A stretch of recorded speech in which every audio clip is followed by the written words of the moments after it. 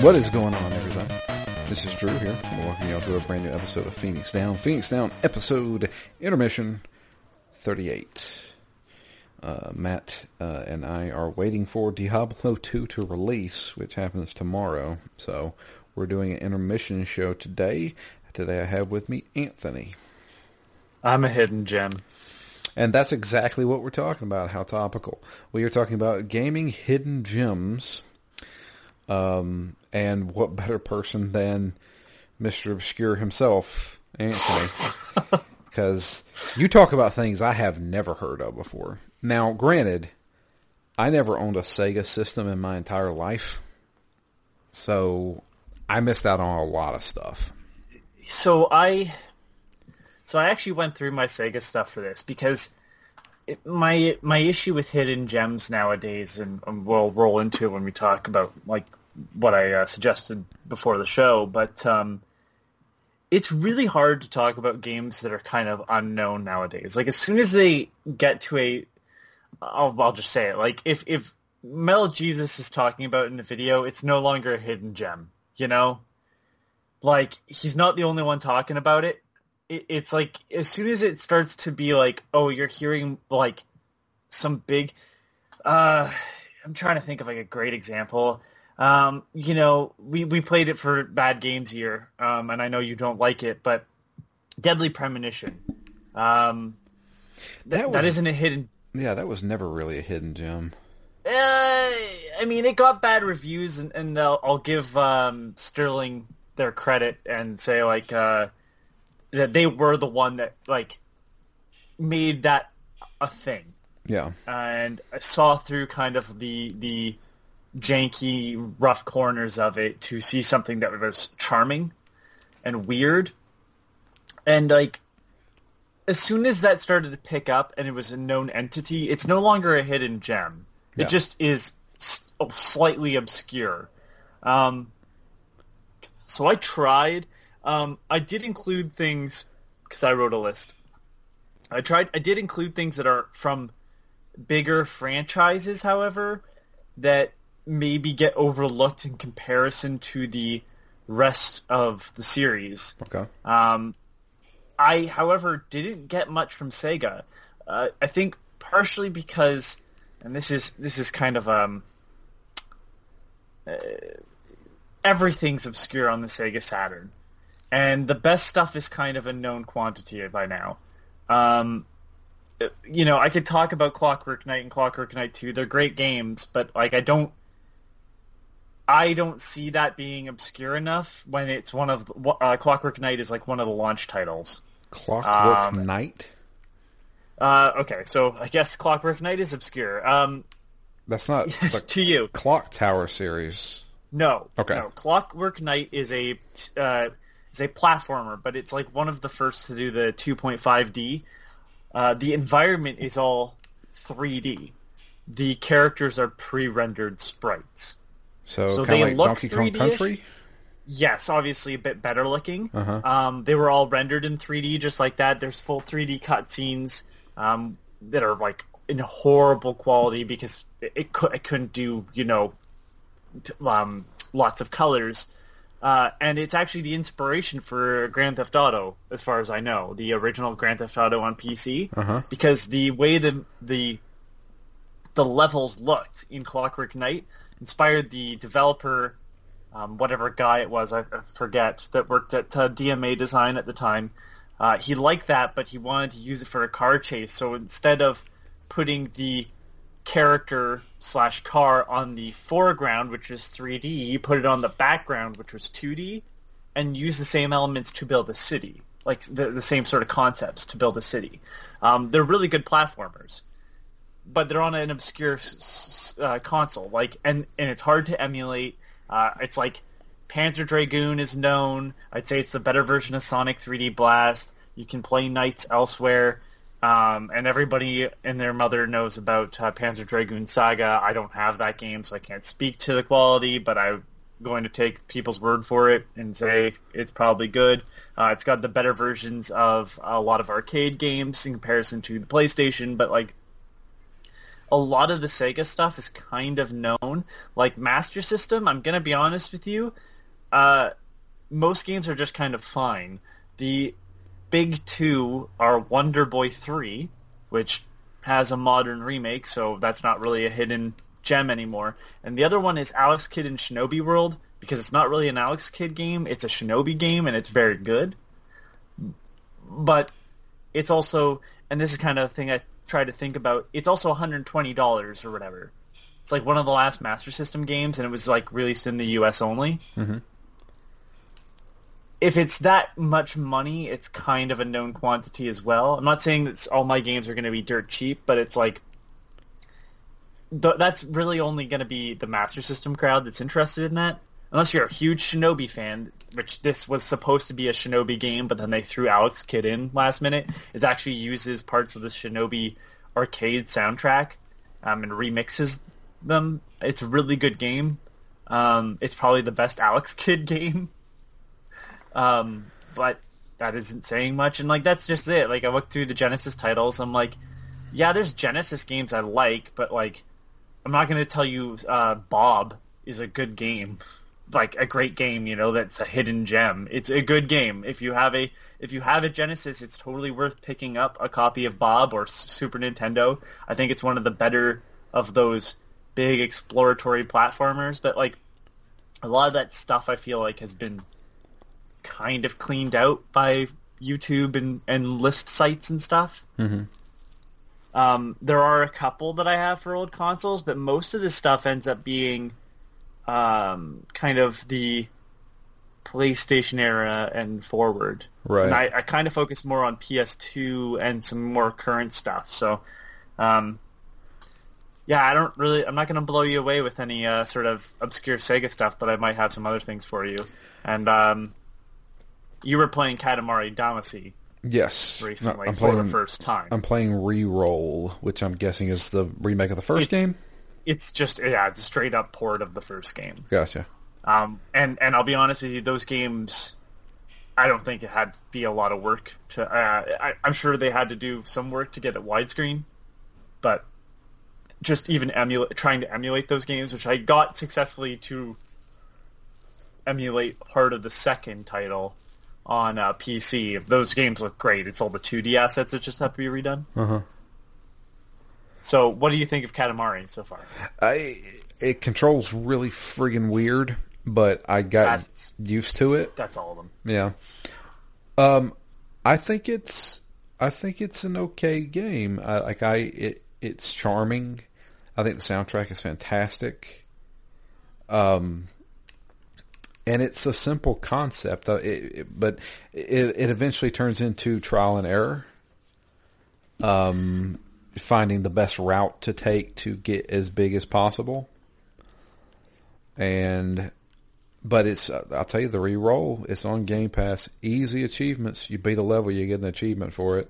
I've been doing a level every morning before I go to work so I can get the quest done for earning an achievement every day. And for a minute there, I was stuck on one of the levels, and I was like, God, what am I doing wrong here? But I think I've finally gotten used to the controls. Yeah, it's a strange one, to say the least. And I played... I had never played Katamari before, but I know the developer because I played Nobi Boy way back in the day. What a weird way to access his games. I still don't even know what I was doing in that game.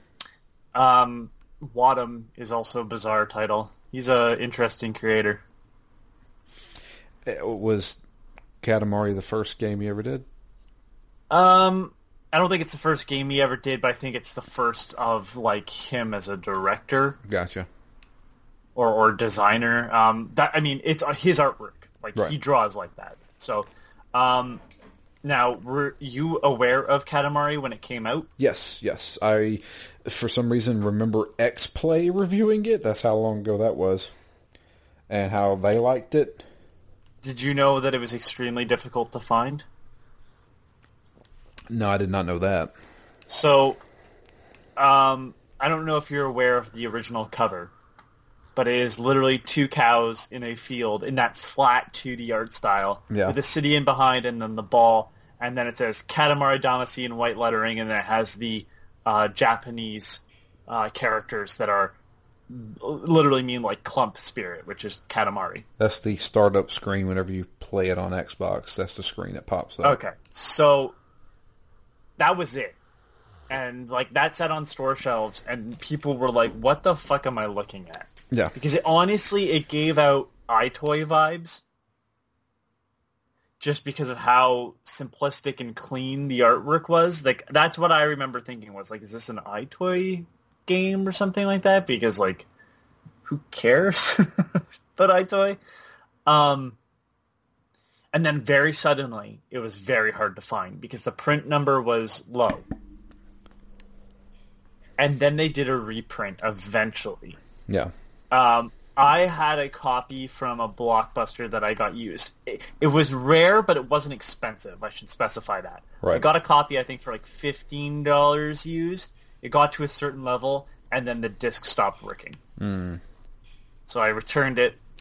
I think I ended up getting my copy of Grand Theft Auto 3 at that point. Like Grand Theft Auto 3 was old at that point, but still popular. And I said, fuck it, I'll just get this instead. I was very disappointed. I eventually sold that copy somehow, I guess. I don't know what happened to it. I've replaced it since. But I didn't have a copy until after We Love Katamari, which is the sequel. Now, this series, I feel like a lot of people only talk about sort of two of the games. And one is Katamari. However, the series got better with the sequel, We Love Katamari, because it still did a sort of normal Katamari, but there's one level where you have to roll up a snowball. So you're collecting items to get a snowball to be bigger, but the idea is not to be as big as possible, but to make like the perfect size snowman head. There's no time limit. It doesn't tell you how big the head needs to be. You have to just kind of judge based on the snowman. There's one level where you have to roll up flammable items to make a bonfire. And if you roll into the water, or take too long, the ball will burn out. So is this only available on PS2? Yeah, this one is only available on PS2. And that's a shame because I think it's the best in the series. I believe it had both the soundtrack to 1 and 2 in it, but don't quote me on that. I can't recall. The soundtrack to We Love Katamari is awesome, though. Then there was the PSP game, which I think is overlooked. It's a very good game. You had to use the face buttons, but it's available digitally for Vita, and then you just map the controls to the two analog sticks. So you can roll that way. And it's a fantastic Katamari game. And that one definitely has soundtrack elements from the first two games. And it's just straight up Katamari on the go. I think it's one of the better titles in the series. Beautiful Katamari is the other one that people talk about because that is the first time it was HD. That was the 360 game. And I think I originally hated it. I think it's ingenious now because I think it's got the best closing levels, but the gimmick in that game, because there's always a gimmick kind of after Me and My Katamari on the PSP, where the gimmick in Beautiful Katamari is every stage is sort of connected. So at the smallest level, you're inside the house. The house is part of the garden level. The garden level is part of the smaller village level, and the village is part of the city, and the city, like, every level is always part of this this gigantic map that scales almost. And it's a very pretty game. It's got a good, like, all of them have great soundtracks. The Vita game, the PS3 game brought back old levels and new levels. That was kind of the gimmick that they had going on. I honestly don't like Forever as much as I do Beautiful Katamari. I just don't think it's as good of a looking game. The iOS games were really good, and they don't exist anymore. And I didn't realize this the series was that big.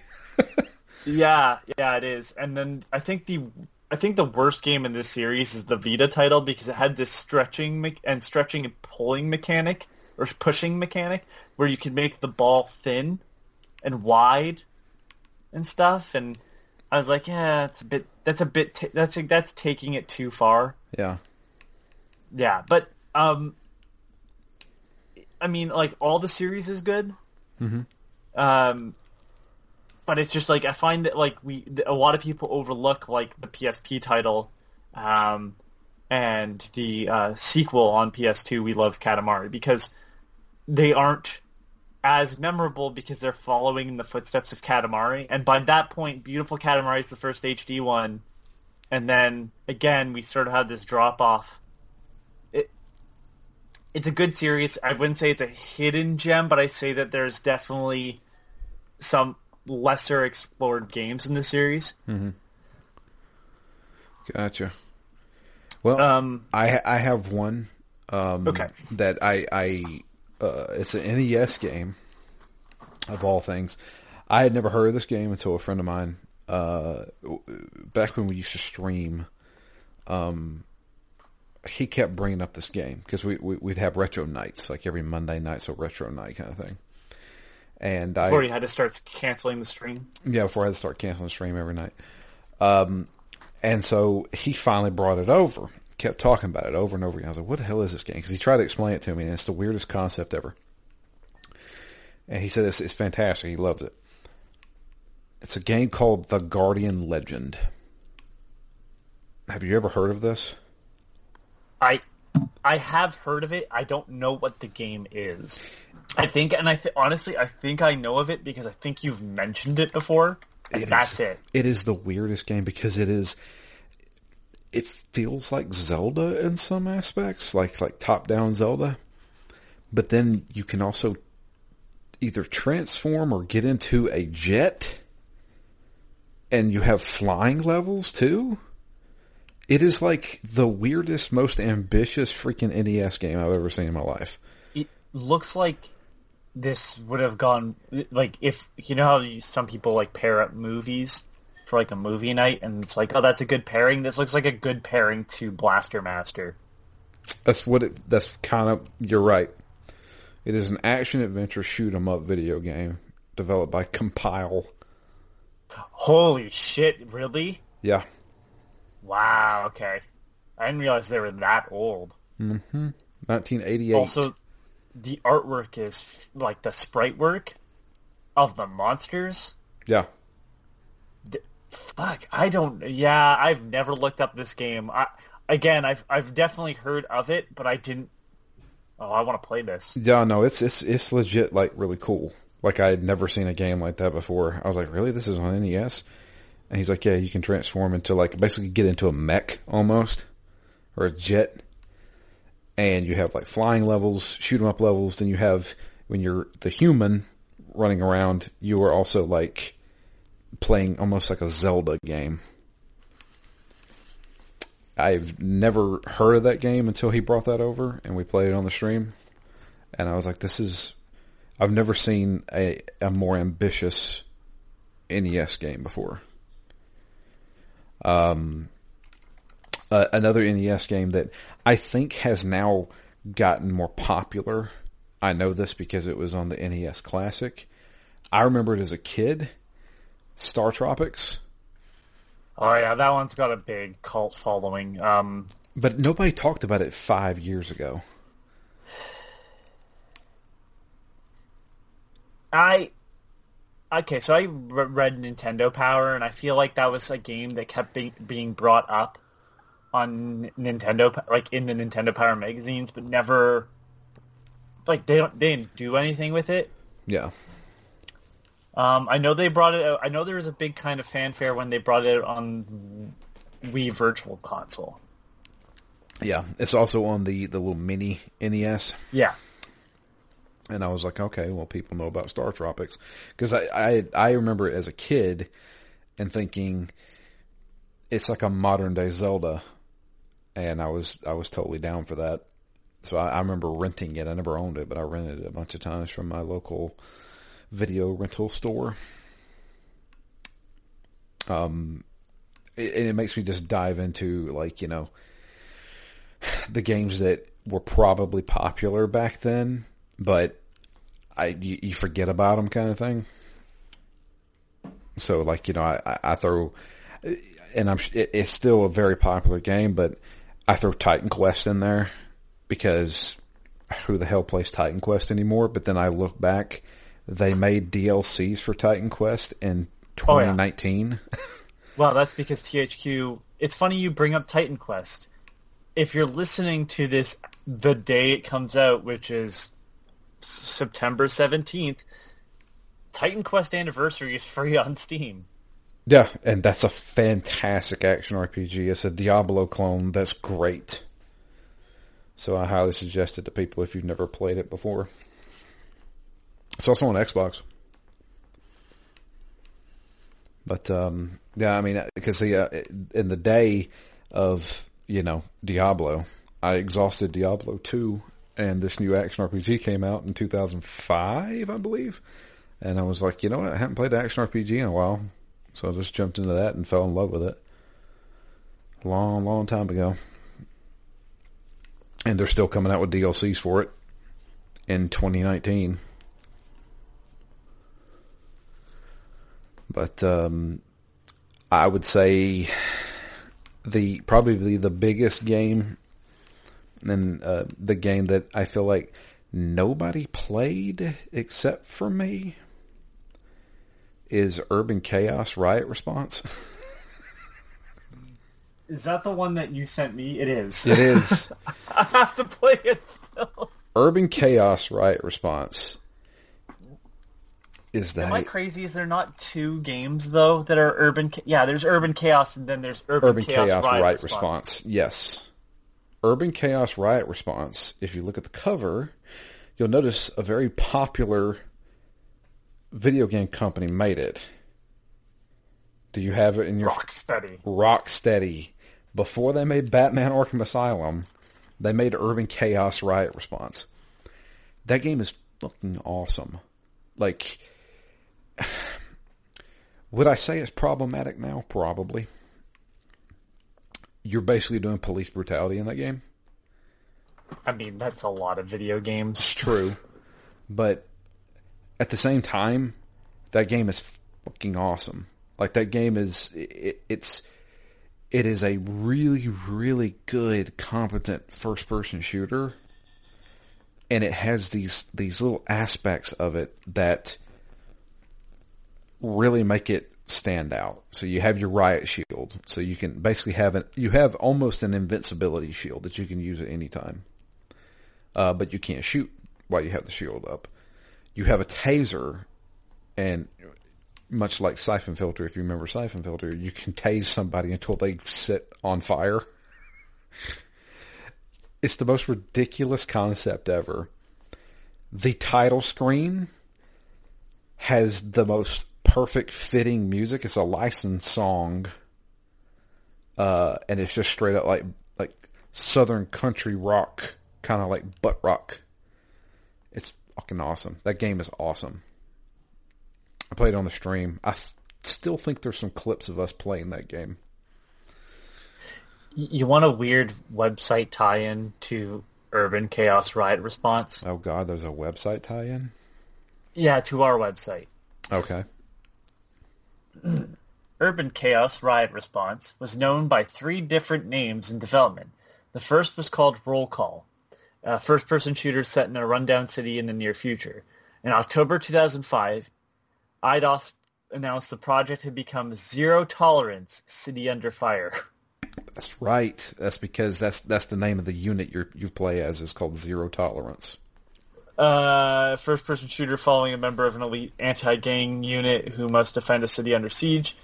Technopop's former president and owner of its assets, Randall B. Rice, made a statement in which he held the copyright for the title Zero Tolerance, and also announced that he was working on an updated version of the 1994 Zero Tolerance under the same title, which was being developed for the PlayStation Portable. Yeah, I didn't remember that coming out.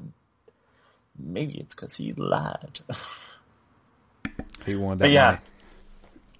I just thought that was kind of humorous.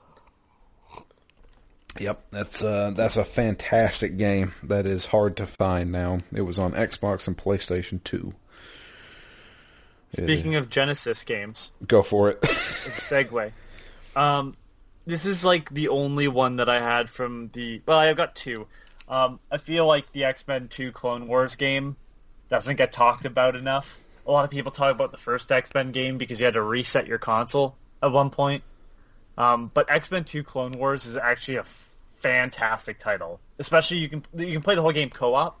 Mm-hmm. I love that title. I think it's got great music. The guy who did the music is, by the way, is from Information Society. Oh, here we go. Yeah, but it's like this fantastic, like, because the Genesis sound chip, I think, is really good at making more realistic music. Obviously, all synth based, but it sounds like club music from the 90s. Like the same music could have been used in a Blade movie, in my opinion. The other Genesis game is one I never actually played on actual hardware. I've only emulated it, but it's Scooby-Doo Mystery. This is on what now?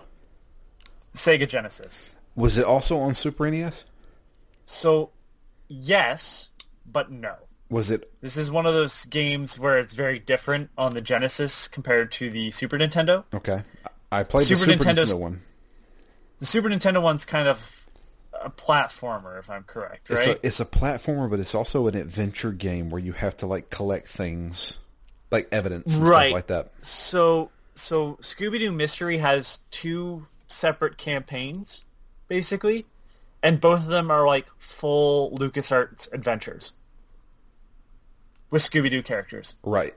It's literally the Maniac Mansion sort of setup. Ah, okay. And I'm going to be honest with you, Scooby-Doo works amazing in that setup. Yeah. Because you control Shaggy and Scooby does his own thing. And they get into the wacky situations, and you're looking through the eye holes of a painting and spying on people, and it's like two really good... One of them takes place in a like a mansion out in like a ski cabin sort of thing. Mm-hmm. And the other one takes place in the carnival. And it's so well done that they kind of use that formula later on. The N64 game, Scooby-Doo Classic Creep Capers, is essentially a 3D version of like a point-and-click adventure, and it has 4 scenarios. They're much shorter, but really well done. There's some action sequences, of course, but really well done game. The Game Boy Color version of it is another like Scum VM or Scum Engine sort of type of game. Like, they're some of my favorite because it's Scooby-Doo, but, and I obviously like Scooby-Doo. I've talked about that cartoon enough times. But just like, what a great character for that. I wish they would do more. When was the last Scooby-Doo game made? Oh, dude, there's got to be like one that's more recent. I just a lot of them are action platformers, and Yeah. I'm like, that's not where this character and this this genre that these characters exist in is the best. And it looks like Scooby-Doo in the Spooky Swamp was likely the last like console game in 2010. Yeah, I'm not seeing Lego Dimensions technically. No, yeah, that's true. They had everything. So, yeah. I have a Game Boy Color game. All right. And this is another one of those, I feel like I'm the only person that even knows about this game. There was a game called Power Quest. That's the mech suit guys? Yeah. Hey. It's a fighting game. I believe that was Natsume, right? I have no clue. I believe it was made by Sunsoft. Oh, it is Sunsoft. Who published it? Oh, Capcom published it. Wow, I'm off. Oh, and Sunsoft is the big, oh, it must have been Capcom in Japan then. Because Sunsoft is the publisher on the... I know the character. Yeah. I think it was... I didn't realize it was a fighting game. Yeah, the characters look like Mega Man characters, but it is a fighting game a la Street Fighter. It was only on Game Boy Color, and I'm going to go Where out... all the fighting games are. Yeah. And I'm going to go out and say it. It's probably got the... Alright. It's probably got one of the best 8-bit soundtracks in a video game. I'm not exaggerating. I'm not going to argue with you. I don't know the soundtrack. I'm probably going to use one of the songs for the intro and outro. All right. I'm not kidding around. You can just look up like Power Quest soundtrack and just listen to it. It is fantastic. But the game is actually really good too. It's basically like, it's almost like a weird like Street Fighter meets Pokemon game, because there's not that many characters. There's only like 6 characters in the game, but you're playing as a kid, and they're like Rock'em Sock'em robots. So you control them. You're controlling them. It's just such a strange game, but it actually works really well. But that's one that I feel like I'm the only person that ever played it.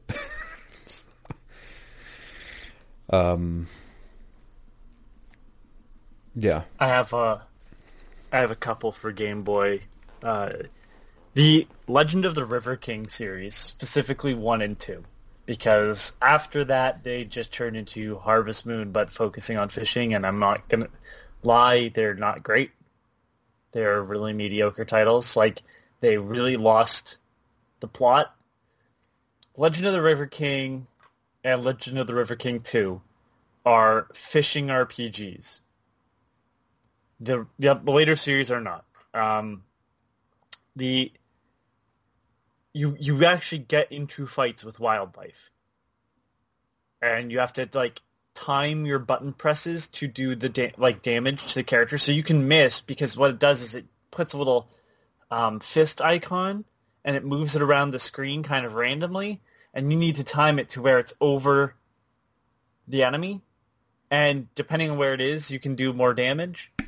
But it's also like a full fishing sim on the Game Boy Color. And it's really good. It's a really well done fishing game, and it's like, this is kind of what I want from fishing titles. I think that's the reason why I liked Final Fantasy 15 so much, was it had a lot of River King vibes going on. I've never played that game. I've seen pictures of it, but I've never actually played those games. They're really easy to access too, because they're on the 3DS eShop. Gotcha. For like $5 a piece. I have to say it at some point. This is not for the new game, mind you. The Penguin Wars on Game Boy. It's a really good title. It's really simplistic, which is kind of great because, I think portable systems are great for pick up and play. It's a simple sort of dodgeball-esque game. It's got its own set of rules, but it's not gonna blow your mind, but it's really satisfying to like just destroy the enemy by just hitting them consistently with every ball and then having them lose because now all the balls are on their side of the court because all you've done is stun them. So you can hit them with the ball to stun them, and then the idea is that you want to be with less balls on your side of the court when the timer runs out. Mm-hmm. So if you can just hit them and keep them stunned and just keep throwing the balls right at them, it's hard to do, but it's a lot of fun. Obviously, there's newer versions on the Switch and PS4, but I'm going to be honest with you, they're not as good as the original. A game you can literally trip over anywhere is Quirk. I feel like Quirk doesn't get enough love. I guess he's a tomato. Acclaim published it. It's actually Puzzle Boy in Japan, but it's a block pushing game. But the idea is to escape out of a room. Okay. So it's like instead of, because all this sort of Sokoban, which is the block pushing games like Boxel and stuff, is to push the boxes into certain spots. In Quirk, the idea is that you are trying to get from where you start to an exit. So it's not about getting the blocks to where they need to be. It's about getting the blocks out of your way so you can make a path through the room. And the music is super catchy and stuck in my head forever. It got a Game Boy Advance title. It's the sequel. I realize it's by Hideo Kojima. Boktai 2, the first game is fine, but Boktai 2 is like Zelda meets Metal Gear Solid with vampires. And it sounds absolutely absurd. Yeah. But it's one of the best games on that console. I would not recommend necessarily buying a cartridge because it's not the cheapest game ever, and you need to be in the sun to play it or have a UV lamp of some sort. Oh, right. I remember this now. Yeah. But there are patches for ROMs that allow you to like hold the L and R button and then just adjust the amount of sunlight. And I'm going to be honest with you, it doesn't ruin the experience because puzzle solving sometimes requires you to have light and not have light. And it just makes the whole experience easier, I guess, but then there's a ton of missions that are just like stealth missions and everything that you can take on that are totally optional. The sequel did so much for that game, and then they walked away from that with the Japanese-only third title, and Lunar Nights doesn't even do half the stuff Boktai 2 did. And just jump in if you want, Drew. I've got one because you jogged my memory. Okay. I could be wrong. I think it's one of the highest rated games on the Game Boy Color. Because you reminded me of Hideo Kojima. Metal Gear Ghost Babel. That is, I would say that's almost not a hidden gem at this point. It's just hard to fucking get. Yeah, but I mean that's like legit one of the best games on the Game Boy Color, apparently. Oh yeah, they straight up. I mean, it's like a non-canon sequel to the original Metal Gear Solid. But you reminded me of two games that I'm gonna go to bat for. Okay. Metal Gear Acid and Metal Gear Acid 2. Specifically 2. 1 is a little bit rough. But 2 is fucking batshit insane and really good. I never played 2. Played the first one. So the first one is like, I don't know. The first one's really weird because it looks like a Metal Gear Solid game, but it doesn't play like a Metal Gear Solid game. Yeah. 2 decided like, we're gonna not use Yoji Shinkawa for our art. We're gonna have somebody else come in and just redesign these characters. It's gonna look like a fucking comic book, right? Like all the graphics are gonna look really odd and really like bright color. There's gonna be just monsters at some points, like mutants and stuff. Metal Gear is gonna look like a giant like mecha because why not? And, like, I'm not going to, I guess, ruin the plot element of it, but, like, there's a reason why Solid Snake looks different in it. It's fucking crazy. I love the fact that, like, they used, like, you would have special summon cards, like the Fury, and, like, it would play the cutscene of him dying from Metal Gear Solid 3. And if you had the little, like, 3D viewer thing, it would play in full 3D. Like, they rendered it in full 3D. For the little solid eye. I think those games are overlooked because they're not what people wanted, but then I'd also argue that Portable Ops is really good, and people didn't like that either. So I don't know what the fuck they wanted. I guess the answer was Peace Walker. Yeah, that's And what I they didn't got. like Peace Walker. I really like Peace Walker. I'll tell you the reason why I don't like Peace Walker. Why? Go down this path. I get to this path. It's closed. Go back to the fork. Well, why did I come? I wouldn't have come. Who says I would have come this way if I had a choice? You keep making me go down these forked paths the wrong direction first, only to have to go back and take the other way. Don't do that to me. Let me fuck up then and do that, but don't have me purposely go the wrong way so you can be like, you went the wrong way. Like, thanks. So I've got another one. So I played it on PS2. I believe it was also on Xbox and GameCube. I can't remember. Batman Vengeance. Batman Vengeance had all the voice actors from Batman anime series. Each level played out like it was a episode of the Batman animated series TV show. With like a title screen with the classic title screen and everything. Conroy's in it, Hamill's in it, all of them are in it. It is fantastic. I have not played it, so I can't confirm, but I've also heard that the Batman Begins video game is basically the blueprint to the Rocksteady Batman games. Really? That it's very similar. Now, I can't confirm that because I've wanted to play it, I just haven't, but I've heard that the video game is really good for that. Interesting. And it's on PS2 and all that stuff. I'm wondering who made it. Eurocom. Apparently Eurocom. But, reminiscent of the Splinter Cell series. Interesting. Yeah. So, speaking of... am I crazy? Did we mention Blockbuster earlier? Yes, I did, because that's where I got my Katamari. Okay. So, I miss Blockbuster, because I feel like that was a place where you could get hidden gems. I'm not going to mention a lot of the N64 ones, because I feel like at this point, everybody knows about, Chameleon Twist and Snowbird Kids.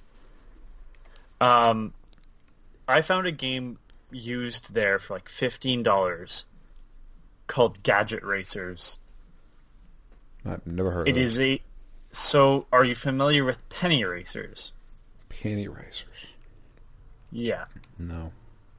So, in Japan, this is where I go off on a little bit of a tangent. In Japan, there's a series called Koro Q. They are toy cars by Takara. And Takara made video games based off these old cars. Now, they're very kind of cartoonish looking because I don't want to say they're chibi versions of cars, but certain features are accentuated. If you look them up, they're really neat toys, but there's a game series based off of Koro Q. Okay. And every time they brought it to Western markets, they fucked up the naming convention. So, Koro Q64 became Penny Racers. But there's a different Penny Racers in the UK. It's a mess. I'm not going to go into how much of a mess it is. There's a series in Koro Q racing games, though, called Koro Q HG. I believe that's what it is. Give me a second. Yeah, HG. So, HG had... You basically customized your cars. So, the type of tires you got to use. But then it would get really weird. If you take a jump, do you want to fly a bit afterwards? We could you can put a glider on top of your car that springs out once you take the jump. At points in the level, you're going through water, right? Your car doesn't stop, but if you just drive through the water with a normal car, it slows down horribly. However, if you put a fan on the back of your car while you're driving underwater, you move through the water a bit faster. Or you could have pontoons on the side of your car that expand when you hit the water and just drive right across the top of the water like a boat. And it's really neat because other there's not really like a fighting mechanic, but you could put spikes on the front of your car and do damage to other cars, but other cars could do that to you. So having the pontoons on the side of your car could put you at risk of getting damaged by another car because you don't have armor there, but it also changes the weight of your car. It's like a really well done series. So Gadget Racers was the first one I picked up. Love that game. There's a sequel called Road Trip Adventure. I think it's published by someone else. Again, it's actually Koro Q HG3, which Gadget Racers is HG2, and then they released a game. Atlas released the fourth HG game and just called it Koro Q. So just know that like there's a bunch of series, and if you're interested in a really good, not realistic but really interesting racing series, the Koro Q games are great. Like even the more basic racing versions are really fun. I believe, give me a second here, I believe Beetle Adventure Racing is actually based off of Koro Q. Do you know that one? I do know that one. I want to say... No, sorry, it's based off of Need for Speed. Never mind. But it's kind of this... But honestly, that game is a really similar feeling to like kind of what Gadget Racers is. Right. Obviously, you don't get to customize Beetle Adventure Racing cars, but another, I guess, hidden gem. I think people know about that one, mind you. I have another one from the PS2 era called... this is not the hidden gem. I don't think it's a great game, but it's called Magic Pendule, and it had character design by oh my god, the Japanese anime Studio Ghibli. But it's a Pokemon sort of game where you actually have to draw the monsters that you use in battle. Okay. But imagine doing that with like it's basically like imagine drawing with a mouse. That's already pretty hard, but do that with the analog sticks. It's like oh god, Okami. Yeah, but you're drawing a 3D monster. Yeah, that's gonna look horrible. So you draw like a circle, and then it's like, okay, you want a sphere, right? And you're like, I guess, yeah. So it's like that. However, they took that concept and made not a sequel, but like reused that system in a game called Graffiti Kingdom. And Graffiti Kingdom is like a action platformer with some minor RPG elements. And I hear nobody talk about that game. It's just so fucking weird. Like, you can unlock playable characters, right, that are like drawn monsters that you can turn into. But like one of them's just like Bub from Bubble Bobble, the dragon. Huh. And like it's such a weird thing because it's the same development team but a different publisher, I believe. And like Graffiti Kingdom, I've only ever seen the copy I have. I've never seen another copy in my life. I've never heard that game. Yeah, I mean PS2 was kind of ripe for that, I feel. Yeah. Like I went through the PS2 list not too long ago, and like boy, there's a lot of stuff that I've just never heard of. I got a couple. I'm pretty sure people have heard of this before, but I got to throw it out there because I had to review it, and I was like, "This is really interesting," and I don't think anybody's actually going to pay attention to it. Mag Runner, Dark Pulse. Yep. Yeah, that one goes for like dirt cheap to free all the time. Really cheap, and it is really good. Who's the dev of that one again? I'm looking it up. Frogwares. Frogwares. Right. Our favorite guys right next to Piranha Bytes and Spiders. We are the lovers of schlock, huh? I think so. But this game is legit good. It is a... Nice. Hey, Frogwares, out of all of them, out of all of them, I think Frogwares is the most on track. Yeah, I don't think Frogwares has put out a bad game. No, they make the Sherlock Holmes games, which are all good. Yeah. And Sinking City, which was good. Yeah. They have a really hard time making character models not look creepy as shit, though. Yeah. But no, Mag Runner is fantastic. It is essentially a Portal clone, but it has a very crazy story. They need to wrap that stuff into other games that they've made. Yeah. Yeah. I'd like to see them do that. It's really good. Like I can't stress that enough. If you've never played Mag Runner, you really need to play that. It's been free a couple times on like GOG or Steam. Well, so like I Google searched no Mag excuse. Runner, and one of the top things is Mag Runner Dark Pulse Steam Key Global, 67 cents. Yeah, like I'm just gonna look it up on Fanatical and see if it's yeah. What else you got? Mages of Mistralia. That is a really, really good game. It feels a little bit like Magicka, where you're combining different spells together to make something else happen. But it is a really, really good game that I don't feel like nobody really talked about. I think I might even have that because it came in a bundle or something. Dude, that game is so good, and the soundtrack to that game is absolutely beautiful. I think I showed you it, where the score is dynamic. So when you're walking around, it's regular, but if you get into combat, it kind of upbeats and they add new instruments and stuff to the same song. It's actually really, really good, and that's a fantastic game. It's a little indie game that I think won some awards. I'm not sure. It's made by a Canadian developer, Borealis Games.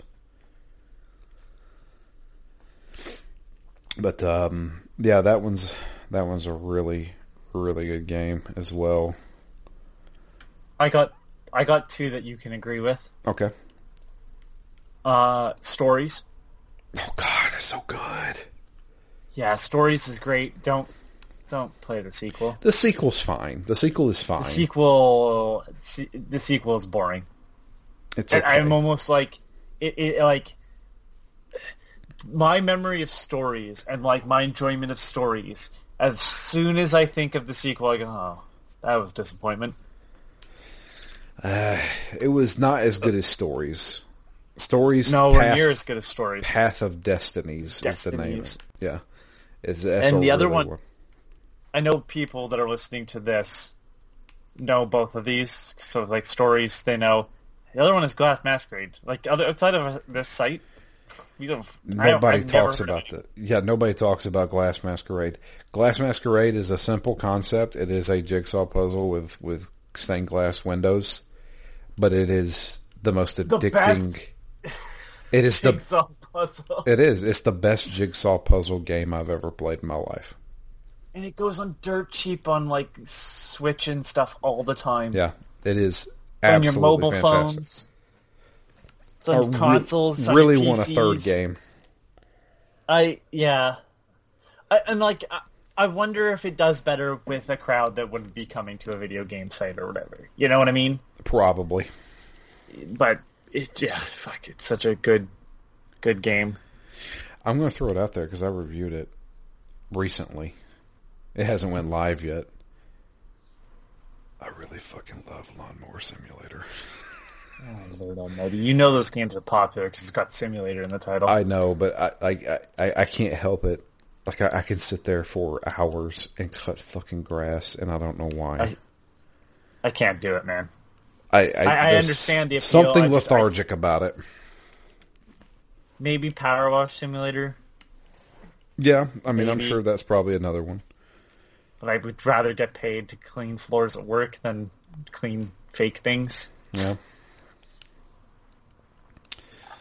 Oh man, I'm trying to think. I'm racking my brain. So I have got a ton still. Go. Okay, so Pitfall: The Lost Expedition, specifically the console one. I think it's got a PC. Yeah, it has a PC version, but I mean, good luck getting that to run. It is a Metroidvania that is 3D. It's funny, and it's got some really kind of weird mechanics because, like, you control one of his hands with, like, the right analog stick. because the whole concept was being able to like move a torch and stuff. Okay. So to like pick up stuff, you had to manually do it with like the right analog stick and everything. But it's a really good game. Like it's exactly what Pitfall should have become, and I don't think it did well enough. And it's a disappointment because it's a really good action adventure platformer that, you know, does that Metroidvania. Like, oh, you have an ice pick. I believe you get an ice pick. The ice pick allows you to like double jump up the wall, but you can't climb the ice that is like the ice wall fully. So like there's certain areas that you can get up, but you can't climb up fully because you only have one ice pick. So later on, when you get the second ice pick, you can climb up that wall finally that you've been looking at the whole game and stuff. There's a bunch of little secret mission things that you get to do for like, I think like a trophy or whatever. And when you do that, it unlocks one of them. I think completing the game unlocks the original Pitfall, and getting all the trophies unlocks Pitfall 2. It's it's another weird puzzle 3D platformer collectathon thing. Wallace and Gromit in Project Zoo. You are going through like this very weird zoo. You play as Gromit. Wallace kind of wanders around, but it's all these big puzzles to solve, and like a bunch of stuff to collect. It's really good. It's kind of janky. I mean, like, it's not by any means going to blow your socks off, but for a game that doesn't get talked about it at all, it deserves way better. I'm just kind of going through my old stuff first, because I feel like the newer stuff you might have something to say. We talked about it recently on one of the shows. Milo's Astrolanes on N64 is a great bowling game for parties. More bowling games need to add in powers for both the bowler and the opponents while they're waiting for their turn. Watching somebody get to the end and about to bowl a strike, and then you drop a spring on them so the ball flies up in the air and right over the pins. Feels good.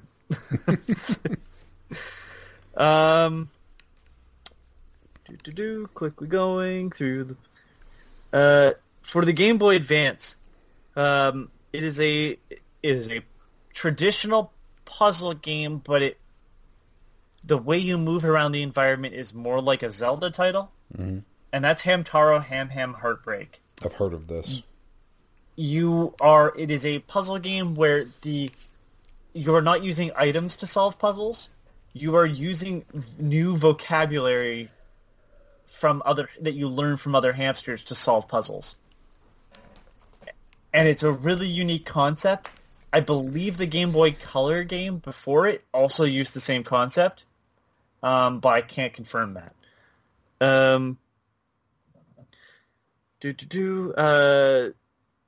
All right, I'll just start going into the newer stuff because that's kind of the older stuff. Well, I got a couple of things. There is a game on the DS. I mentioned it previously. I can't remember when. Puzzle Quest? No. It is a puzzle game, though. It's called Planet Puzzle League. Is absolutely fantastic. It's just a standard Puzzle League game, but I don't...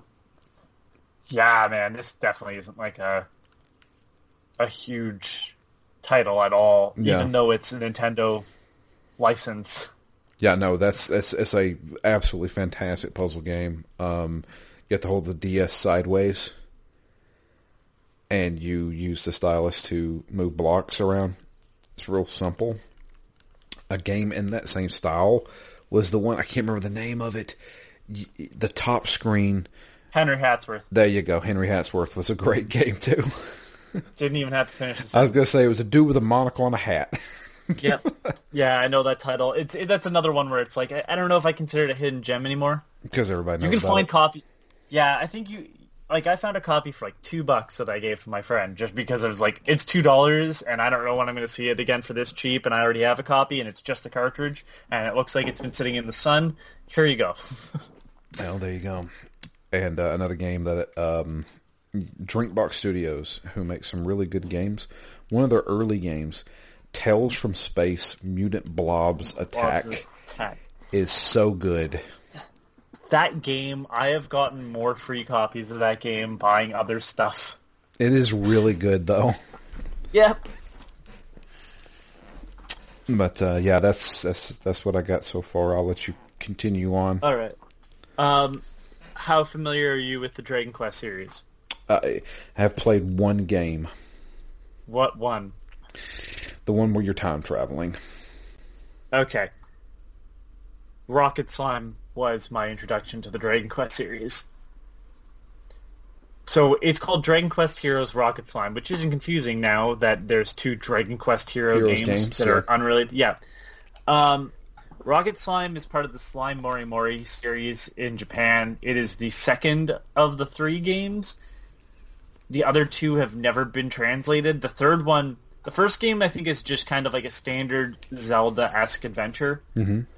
The whole concept is that you play as the slime, like just a standard blue slime, that his whole power is that he can extend himself and then roll after extending.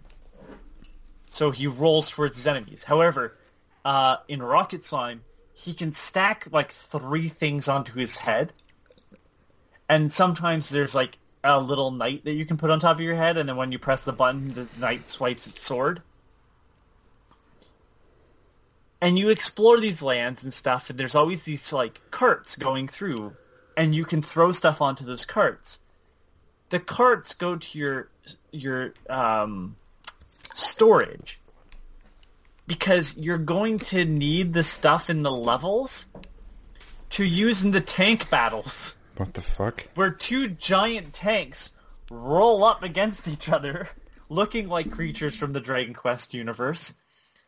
And you are one of 3 crew members manning your tank, attacking the other tank. So all the stuff you collect in these levels, which play out like a Zelda level, by the way. There's sometimes bosses, there's lots of puzzles, you have to come back with other, like, later on when stuff happens. There's not so much items to get, but it's...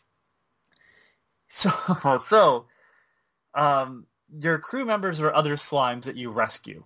And they all have, like, different personality traits, and you can tell them kind of like generic things what to do, like just keep loading the cannons, keep people out or whatever. And all the items that you collect do different amounts of damage, but also have different traits. So like you can get these statues that do a lot of damage, but you have to bait as it's coming out of your, like, because this tank, like you, oh my god, you build a deck, basically, of items that you're going to shoot through your cannons.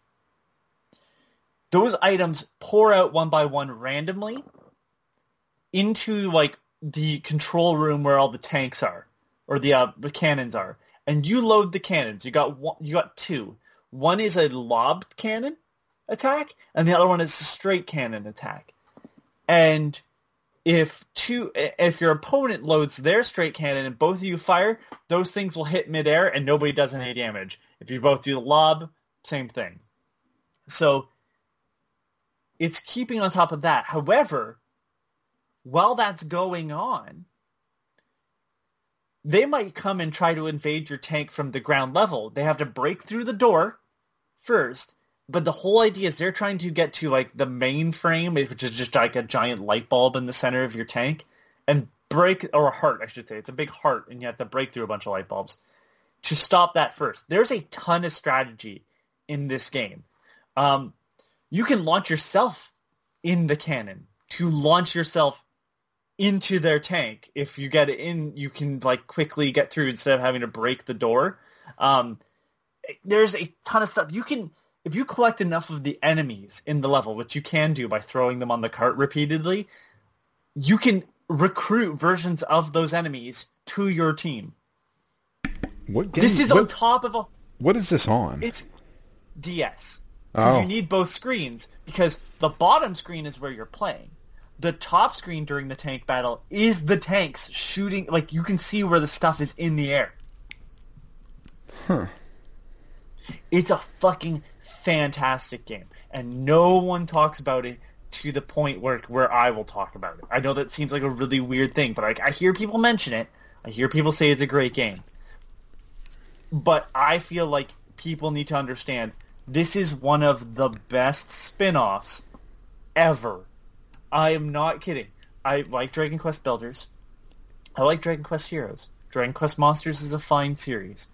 All the Final Fantasy stuff you could fucking throw out the window. I could not care less about that Dragon Quest stuff either, if it meant more Rocket Slime stuff. Because in the third game that we never got, the 3DS one, it's pirate ship battles. So it's the same thing. And it's such a good concept, and there's so much to do in that title. There's missions and stuff. Man, it's such a good game, and the art style is perfect because, Akira Toriyama's art, like human characters, not my favorite, but his monster design I love. And the story's kind of camp, but it feels like a cartoon, and it's a great title. And for a while there, it was being clearanced out. I think the price has gone up significantly, but I will double check that right now. But man, Dragon Quest Heroes Rocket Slime. It's just a lot of fun. Oh my god. The price has gone up a bit. It's $53 for a loose copy now. Holy crap. Holy fuck. Yeah, loose copy last year was $20. And now it's $53. Fuck off. Yeah, no kidding. $70 for a complete one. Yeah. Alright. I'm looking through. If you like pencil puzzle games, I've mentioned this on the main show. I think it's pronounced Nikolai's. It's Nikoli's Pencil Puzzle. I think I meant to write an S there. It's just these really good. It's got Sudoku, but then it's got some other unique pencil puzzles. And that game, I bought at a dollar store for $4, brand new. So I can't imagine it's very hard to find. I've seen a couple copies elsewhere, and those have all been cheap as well. So, if that's the type of thing you like, I put it alongside of Glass Masquerade, nowhere near the same quality, but it's published by Hudson, so Konami made it basically. But it's a really good collection of those. All the other Pokemon spin-offs get way more attention, but Pokemon Ranger is a really good game. Looking through quickly. I mentioned Spider-Man Shattered Dimensions on the main show, but that's a really good Metroidvania. It's really, really good. And I think the DS Spider-Man titles, Shattered Dimensions and Web of Shadows, get heavily overlooked when for stuff like Monster Tale, which is supposed to get a re-release, a remaster at some point, but these games were better than their console counterparts, in my opinion. Again, don't let me cut you off if you got something. No, I'm running out of ideas here. I'm trying to come up with a RPG. I'll keep plowing through. Sorry, go ahead. Is there a turn-based RPG that you would consider a hidden gem? Man, well, I already said Metal Gear Acid, and that's the reason why. So the reason why I count Metal Gear Acid, and it'll lead into something that I think is, I guess, a hidden gem, but I don't think it's hidden. I think it's just a gem that people sometimes overlook for other games from the same developer. I really like the idea of turn-based stealth games, because unlike a real-time stealth game like Thief or Metal Gear Solid, there is time to think about what you're going to do. So if you fuck up royally, it's not a surprise. You've watched it happen. Yeah. You know what I mean? You have full control over the situation, and then it's kind of like playing chess. You fucked up by not doing something. So that's the reason why I like Metal Gear Solid or Metal Gear Acid. That concept is kind of perfected with stealth or god damn it.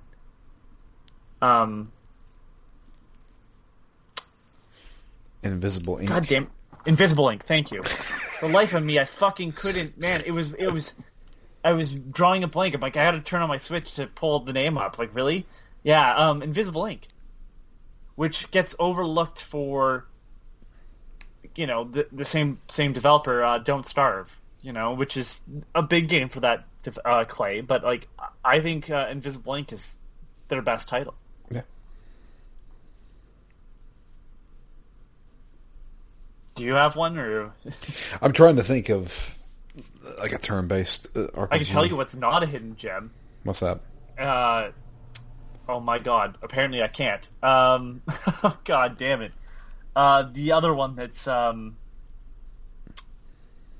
one that I reviewed that was really bad. That was like picked up because I'm like, oh yeah, like I love turn-based strategy games because Covert something. Yeah, sure. Fuck it. I can't remember it, so it tells you all you need to know, I guess. That was a bad game, but it was like more disappointing than anything. But you can't fucking have like they shot through stairs. They saw me from the fucking same side of the sidewalk through a window. Are you fucking kidding me? Like, it's kind of impossible. And it's like that was a disappointment because I loved Invisible Ink. But I mean, what can you do? It's not the same developer. That game goes on sale for $250 on Switch all the time, and I think that speaks volumes. And that's like it's almost always on sale. Do you remember? It was a PlayStation 1 game. Probably don't, but maybe I'll get it because I didn't have a PlayStation 1 until I had a PlayStation 2. It was a turn-based role-playing game where you played as a skinny little knight, and he had a rabbit. As your dreams? I don't know. Was he red hair? No, he had a helmet, like a standard knight helmet. Oh, God.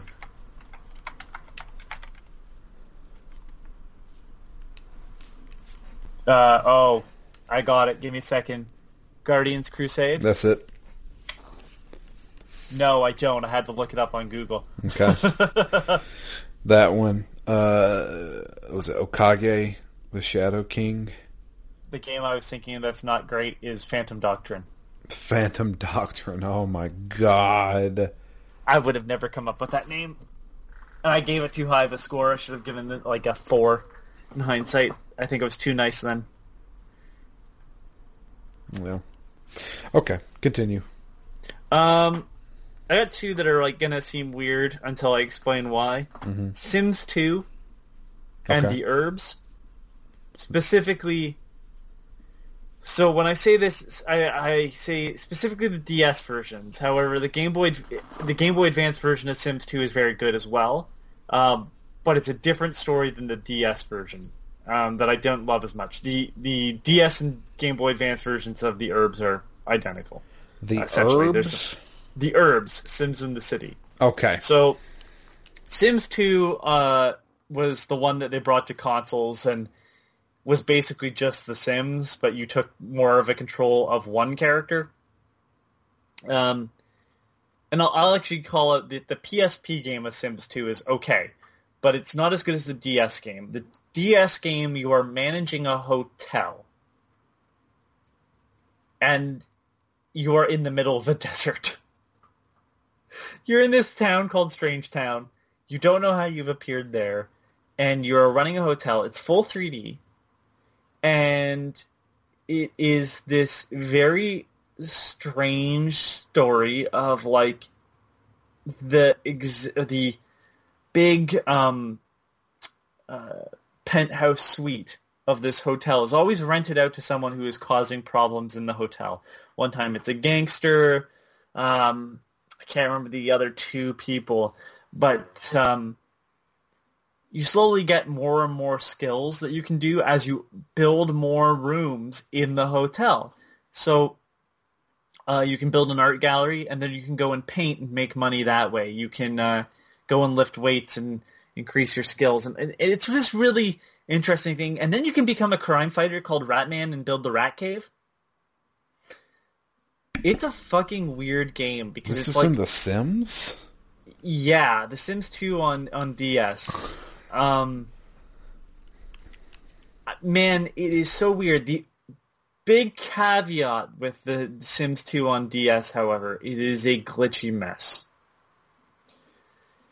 So the game will glitch over time just because I think of how much shit it has to keep track of.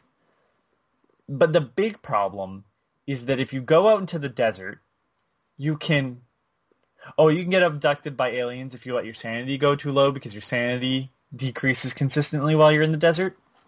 And then you walk around like you've had a probe shoved up your ass. But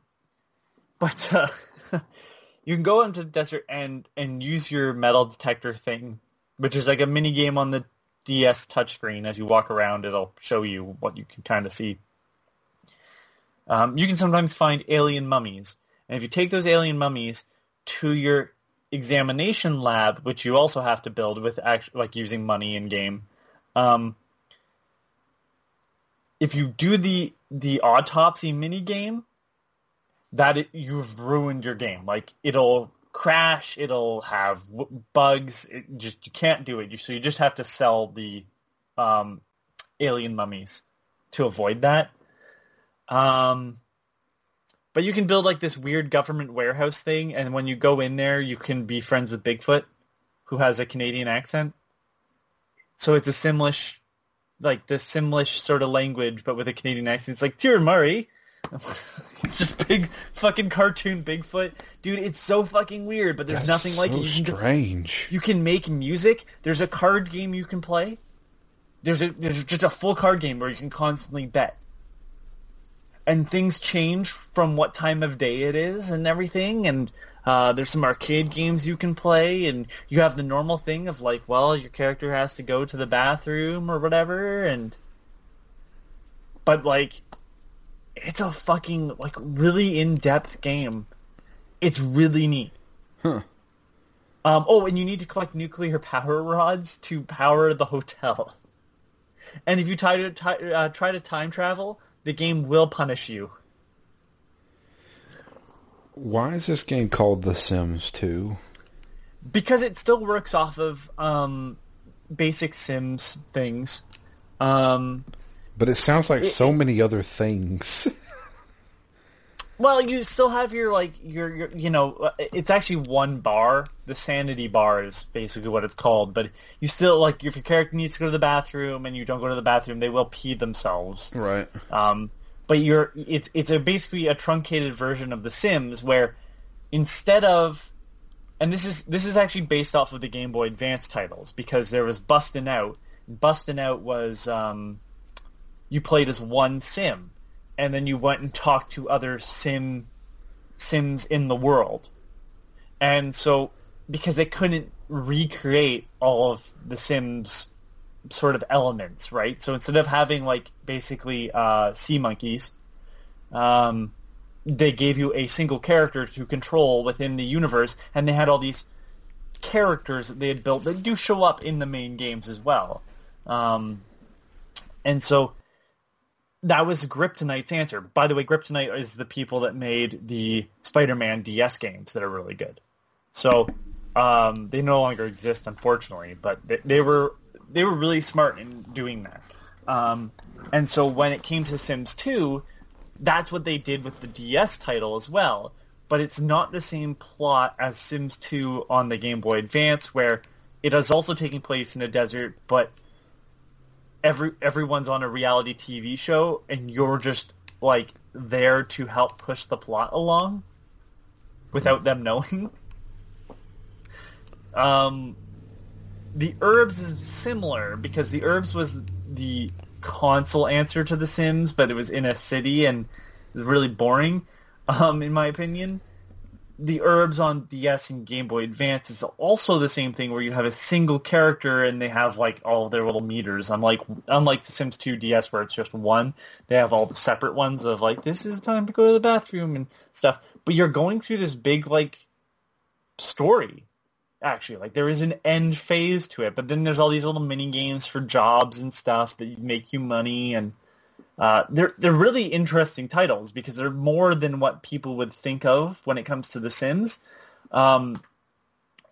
Sims Castaway is similar, but it's nowhere near as pretty looking. It's nowhere near as in depth.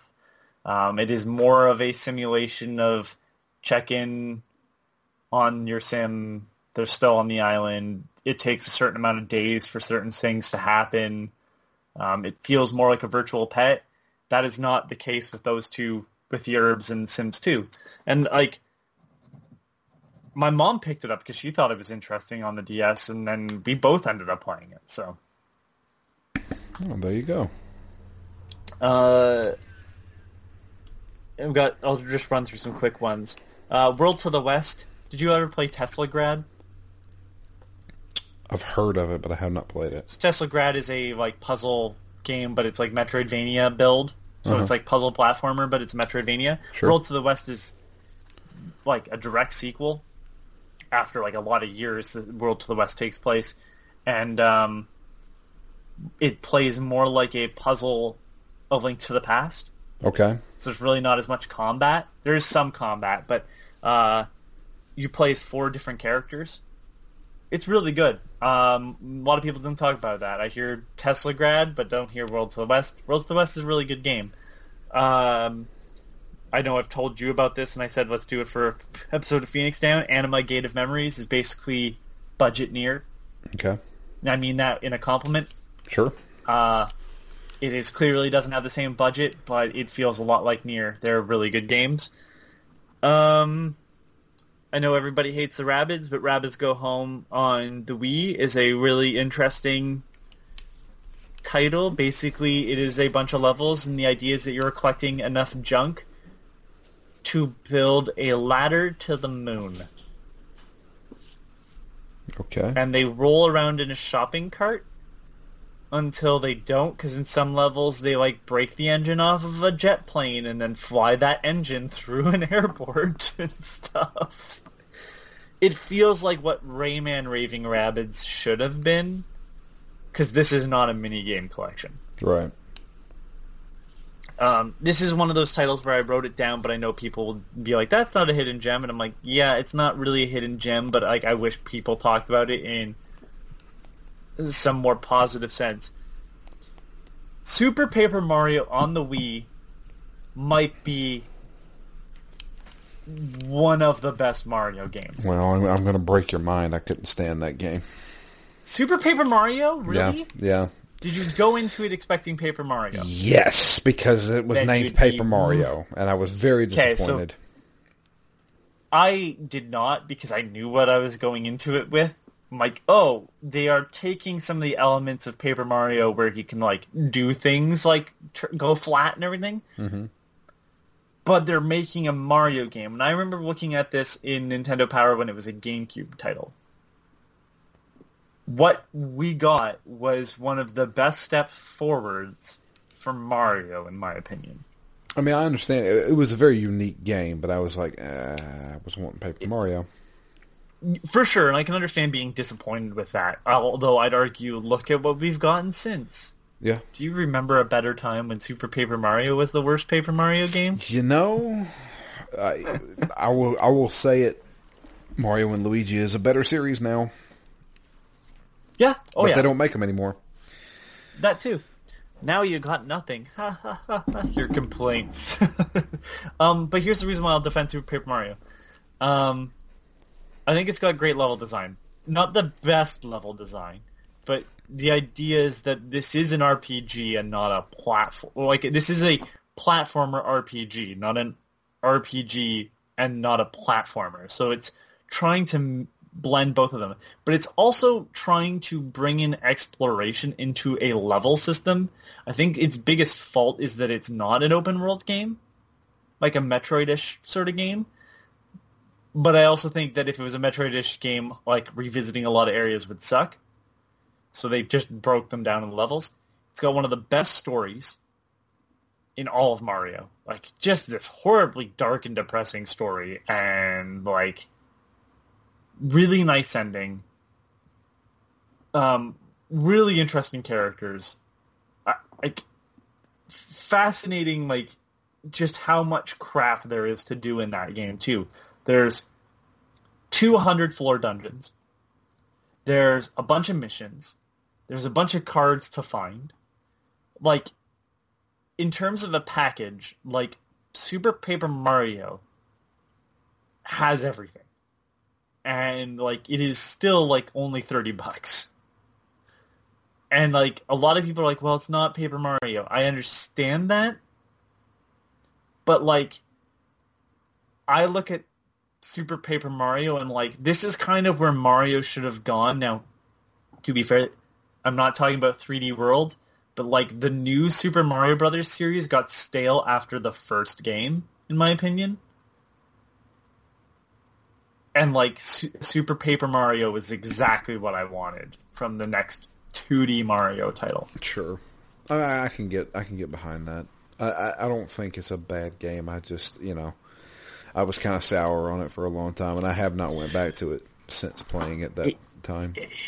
Did you finish it?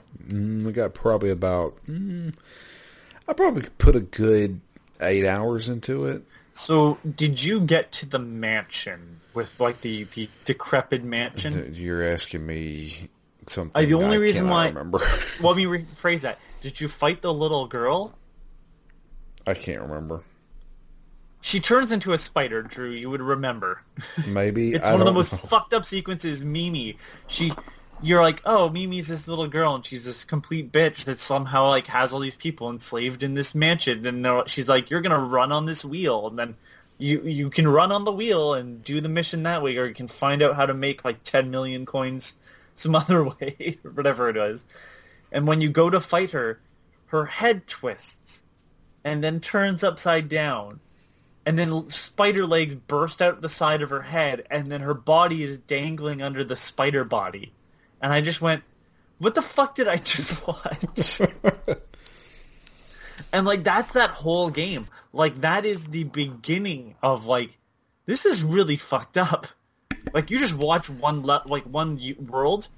Oh, no, sorry, there's another dungeon where it's 100 people. Like, just constant battles against, like, samurai characters for, like, 100 samurai battles in a row.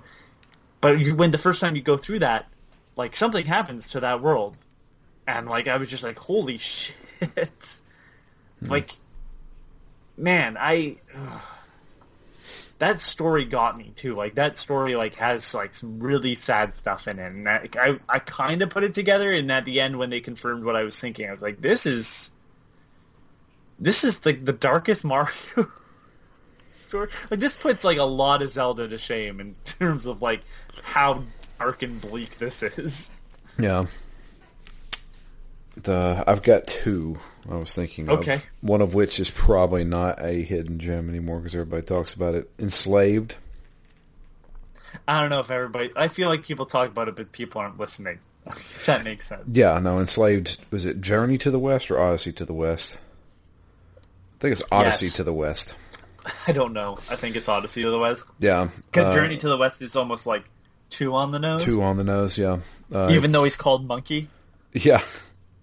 So it's basically a post-apocalyptic retelling of Dragon Ball, if you want to put it that way, or the Monkey King. Journey to the West. No, yeah. Journey to the West. And that's made by Ninja Theory. It was a budget title when it came out, and it is superb. That game is fantastic. If you have not played Enslaved, you need to play it. Period. It has some of the coolest, like, set pieces. It's got some of the coolest, like, just like the world. Because it's obviously a post-apocalyptic world where technology has kind of taken over, but everything's went back to, like, tribal stuff. It feels a little bit like Horizon in that sense. And the other game... what's sad? You say that, and, like, as you were saying it, I was like, that's a lot like Horizon.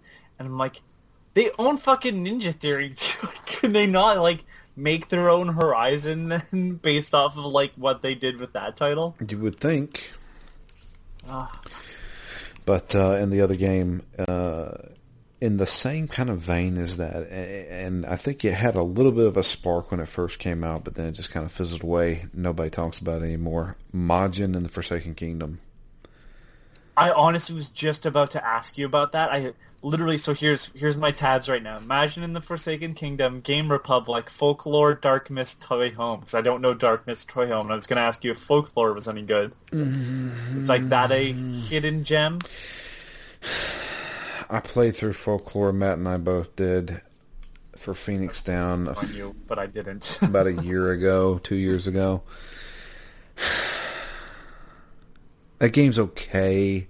By the end of it, them pushing the 6-axis controls, I was about done with that game. I got really sick of it by the end of it. Do you want to know something crazy? What's up? I bought that game for $15 and it goes for $44 now. Yeah, no, it's $44 American. I bought it for $15 Canadian. Yeah, it's fucking hell. It's really expensive. Folklore is. It's okay. So tell me, Majin. Majin and the Forsaken Kingdom is you play as this young boy who befriends this giant monster, and you have to use the monster to not only solve platforming puzzles, but also helps you in combat. And it is kind of like a action. It's an action platformer. I'm not going to say Batman Combat because it's not Batman Combat. It's more of like I wouldn't say button masher, but it's in that same vein. It's a little bit more deliberate. The story in that is great though, because this big monster, he's kind of dumb, and the kid is kind of like why is this guy so dumb? It feels like a Disney movie a little bit. That's a really, really good game. Let's see here. Gunpoint. Gunpoint. Yeah. What is Gunpoint? So Gunpoint is a game that came out while I was like peak height of like hype for Watch Dogs, which I love. And I'll say right now, Watch Dogs 1 is a great game. Everyone should play it. Anyways, Gunpoint is a game that is humorous. It has one of my favorite like written dialogue segments that I can't recall off the top of my head of what it exactly is, so I'm not going to say it. But you have some like choices that you can make throughout the game. And one of the guys has this angry text to you. It's just so like, yep, that guy's not happy with my decision. There's a lot of fucks used in that text, but it is a puzzle game that is a platformer in a sense. Like, you do control a character, but like the idea is like there's a mission. It's a stage, and you see like the building from like a cross-section view. Right. It's a 2D platformer. I think I've played this game. I think I've played this game. And you can rewire all the switches and doors in the building to set traps. Yes. And the idea is that you can't get into combat because it takes one shot. And you're dead. Yeah. And like at the end of the game, you can unlock a gun that shoots like one bullet. It's got a great story, surprisingly, but it's also a really fucking great game that like I don't think people have continuously talked about ever since it came out. I feel like it was like big when it hit. His next game was coming, which is Heat Signature, which I still haven't played, purely because I forget that I have it. But Heat Signature came out, but it never did what Gunpoint did, and I feel like Gunpoint just all of a sudden was not talked about either. But Gunpoint's probably one of my favorite PC games. I've got one, and this is really fucking weird, and I don't think it's that great of a game, but I'll give him props. There is a game that I reviewed called... Go ahead. Gunworld? No. Gunworld's actually pretty fun. Oh, okay. Gunworld's okay. No, this is so I knew the guy. I think I mentioned it to you. His name is Mark Lung. Okay. The name of the game is Mark Lung's Revenge of the Bitch. Oh my god, yes, I remember this. It is a turn-based role-playing game, but all the cutscenes are him and his friends acting it out, and they're dressed up as RPG characters on like a college campus. And some of it is actually really funny. You can't even find a trailer for this game anymore. He only released it on PC. He used to come into my streams. He was friends with a group of people that I knew from streaming. And he's like, hey, would you like to review this game? And I was like, sure. And it's his game. He's the star of it. He also developed the game. It is the most ridiculous, because he's obviously parodying Final Fantasy. He's parodying Dragon Ball Z. He's parodying everything. It's the weirdest freaking game ever. You fight Ronald McDonald in it at one point. And it's like impossible to like fucking find. No, you can't. I don't think you can find it anymore. It was never on Steam or anything like that. He kind of just released it on his website. But I know there's a few people out there that played it, because you can still find like footage of the game. But he even removed the trailers for the game and everything like that. I was like, what? Because the trailers had some of the greatest bits from the live action stuff that he recorded. It's almost like if Tim and Eric made an RPG. Oh god! It's because it's so weird. Your summons in Tim and Eric would all just be like weird cutaway sequences. Yeah, that's God, essentially what great. that game was. It was so strange. There was one scene where they come into the first town and there's a guy there drinking something, but it's disgusting. So every time he talks to you, he takes a drink, just spits it out. Oh, and it's just like, what the fuck? It's so dumb. Oh, man. Yeah. I can't think of anything else. Alright, I'll quickly burst through some of the last ones I have. Alright. One for review, Black Sad. It was brought up on one of our podcasts because someone was playing it. Yeah. Yeah, I like that game a lot. The comics are just as good. I'm not a huge fan of I don't want to say Telltale type games because it's not exactly like that, but it's there-ish. I'm not a huge fan of that formula, but it worked with Black Sad really well. Mm-hmm. I was playing it for a while. I really liked the game, and then I got stuck at a puzzle, which happens. But Molek Sintez, which is a game by, the guys that did Infiniminer and Infinifactory, and I'm drawing a blank. God damn it. I'm going to see the Zachtronics. And like Zachtronics is mainly about puzzle stuff now, but Molek Sintez is like it's this minimalist game where you're trying to make synthetic molecules using the tools that they give you, and you have to, it's not just solving the puzzle, because solving it once is fine, but you need to make it so it can continuously make the same synthetic molecules. And that's where it gets difficult. Like, you have to basically build this contraption that, like, will delete the certain, like,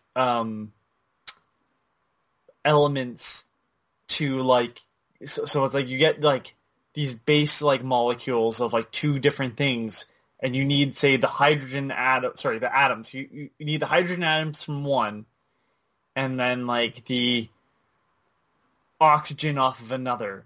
But then they have all this other shit attached to them because it's two different, substances. and it's getting those pieces separated and put together while deleting the other pieces in steps, and then having the thing reset itself. And then what's nice is they give you the GIF exporter, so you can just have it play as a GIF once you figure it out. I really like that. One that, and then I have two that we should do sometime, when plans and stuff aren't like super busy with Phoenix Down. I've told you about this before, but Anodyne. Yes, you've told me about this. I think if I were to make a list of my favorite games of all time, that would be there. I don't know how big that list would be. Probably pretty big, but like Anodyne would be somewhere on the list. The main game is weird, but I'm going to use an analogy that I maybe have used with you before. I can't recall, but it's kind of like after that game is weird, then the game finishes, and then it goes like full Life is Strange Chapter 5. Okay. Like, what? And then you just keep going, what the fuck am I, what's happening? Like, how is, and then you're like, I guess this is part of the game now, and yes, to see the, I guess, true ending, which isn't really an ending, but like to do everything in that game, like that game fucking totally dismantles itself in a way that I'm like, all right, that's very unique. That's the Anodyne. Did you say they made a sequel too? They made a sequel. The sequel I have not finished, so I can't speak to that. I know it gets also weird, but in very different ways. See, I don't want to spoil it because I want you to play it, but at the same time, I feel like it might be the thing to push people to play it. So fuck it. I guess spoilers if you don't want Anodyne spoiled. I'm not going to tell you the story, and I'm not going to tell you exactly what happens, but Anodyne plays like a very basic version of Link's Awakening, but the whole thing is just shrouded in mystery. You go weird places, characters speak to you in weird phrases that don't necessarily make sense. It feels like David Lynch wrote it at times. And I'm like, all right, fine, whatever. It's still a pretty good game. And then you finish the game, and you get a new item that allows you to switch any panel to another panel on the screen. So imagine in, say, Zelda Link's Awakening, right? You're walking through a tree on this screen blocks your path. You just take this item and you swap the square, like the squares that the tree is on, for normal grass that you can walk on. And then you can walk through where that tree used to be, because you've moved them out of the way. Okay. All right. And the game can open up a lot of possibilities. That game almost demands you to break it to get 100% of the items. There's collectible cards. To get all the cards, it demands you break that game into pieces. How long does it take to do all of it? I'm going to look right now because I can't tell you how... So it was under... So I have 5 out of 6 achievements. The last one is that you get 100% and finish the game in under 3 hours. I obviously didn't do that. Jesus. I'm going to say about 8 hours to finish the thing fully. Okay. Give or take. Now, there's some other items that you can get that, like, one of them is literally, you walk onto a screen, and as you sit there, a bunny walks out. And if you move, the bunny runs away. But if you sit there for, I think, 2 hours, 3 hours, the bunny slowly makes its way across the edge of the screen, and then you can go and get this item that does nothing. Wow. Yeah. You don't need the items. The items are like weird collectibles that like, oh, you got here, congratulations. And like sometimes you'll talk to someone, but it's like a really weird and heady game. Okay. And the other one that we might be good to play, I've suggested this to Jay, but maybe you would like it too. It's called Why Am I Dead at Sea? I love the soundtrack to it. It is a detective mystery game where you are dead. Mm-hmm. And you can possess people on the ship. But, how do I put this? Every character has their own skill. And you are trying to solve who murdered you. Okay. And, like, until later on, when you, like, can fully possess people, and be, like, fully in control, you're just kind of, like, suggesting the character. So you can use their skill, sure, but anything... So, like, say I saw, like, this person has an item that they've clearly stolen from someone else, right? And I'm playing as... So I see the character, I see the stolen item, and I'm playing as a character that can't act... Like, I'm playing as a third party, right, to this event where I'm seeing this character with the stolen item. That character can't talk to another character because that person won't talk to them, like the character I'm playing as. And if I go into another character, I don't bring that information with me because it's stuck in the person. Because I can't fully possess anyone, so I don't get access to their knowledge and mine. I only have access to what they know and what they see and witness. Does that make sense? I'm really poorly explaining this. Yeah, they don't have the information, so they can't grasp what you're trying to do. Yeah, so like, I can't tell someone like, hey, I saw this person with your necklace or whatever, right? Because the character I'm possessing didn't see that person with the necklace. I can only tell that character with a character who's seen that person with their necklace. Until later when you can fully possess people, but that's where it opens up a different can of worms, because when you fully possess someone,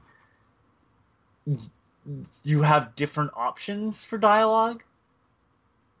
And it has one of the best ending sequences that I think kind of puts Ace Attorney and stuff to shame, because unlike other games, you can have different endings not based on what you know, but how you present the evidence. Because the order in which you present certain things definitely makes the story different. It was fascinating, and apparently it was a sequel to a Flash game called Why Am I Dead? And I have not played that, and I need to. Huh, okay. I've only ever heard one person talk about it. It was Nitro Rad. Nitro Rad suggested it. I went, that game kind of looks neat. And I like the music, so I'm like, I'm going to go play it. And sure enough, it was fucking fantastic. And it's like, here, hold on. Am I dead? Let's see. And let me see here. 319 reviews. So it's not like, it's very positive on Steam, but it's only 319 reviews and released in 2015. Okay. It's under $6. It's under probably $5 US. I'm looking at Canada prices, of course. Well, you reminded me of two games. Okay. I just lost one of them, but I know the other one. Okay, I remind you of one game, and the other game is fleeting quickly. Yeah, I can't remember it now. I got it. Okay, it's back. We've mentioned these games multiple times before. We did one for Phoenix Down. I will die on that hill. Alpha Protocol is one of the best games out there. It has such a branching story path. I don't know how many ways that game can end. Alpha Protocol breaks all the rules. There are multiple ways to deal with things. One of the perfect examples is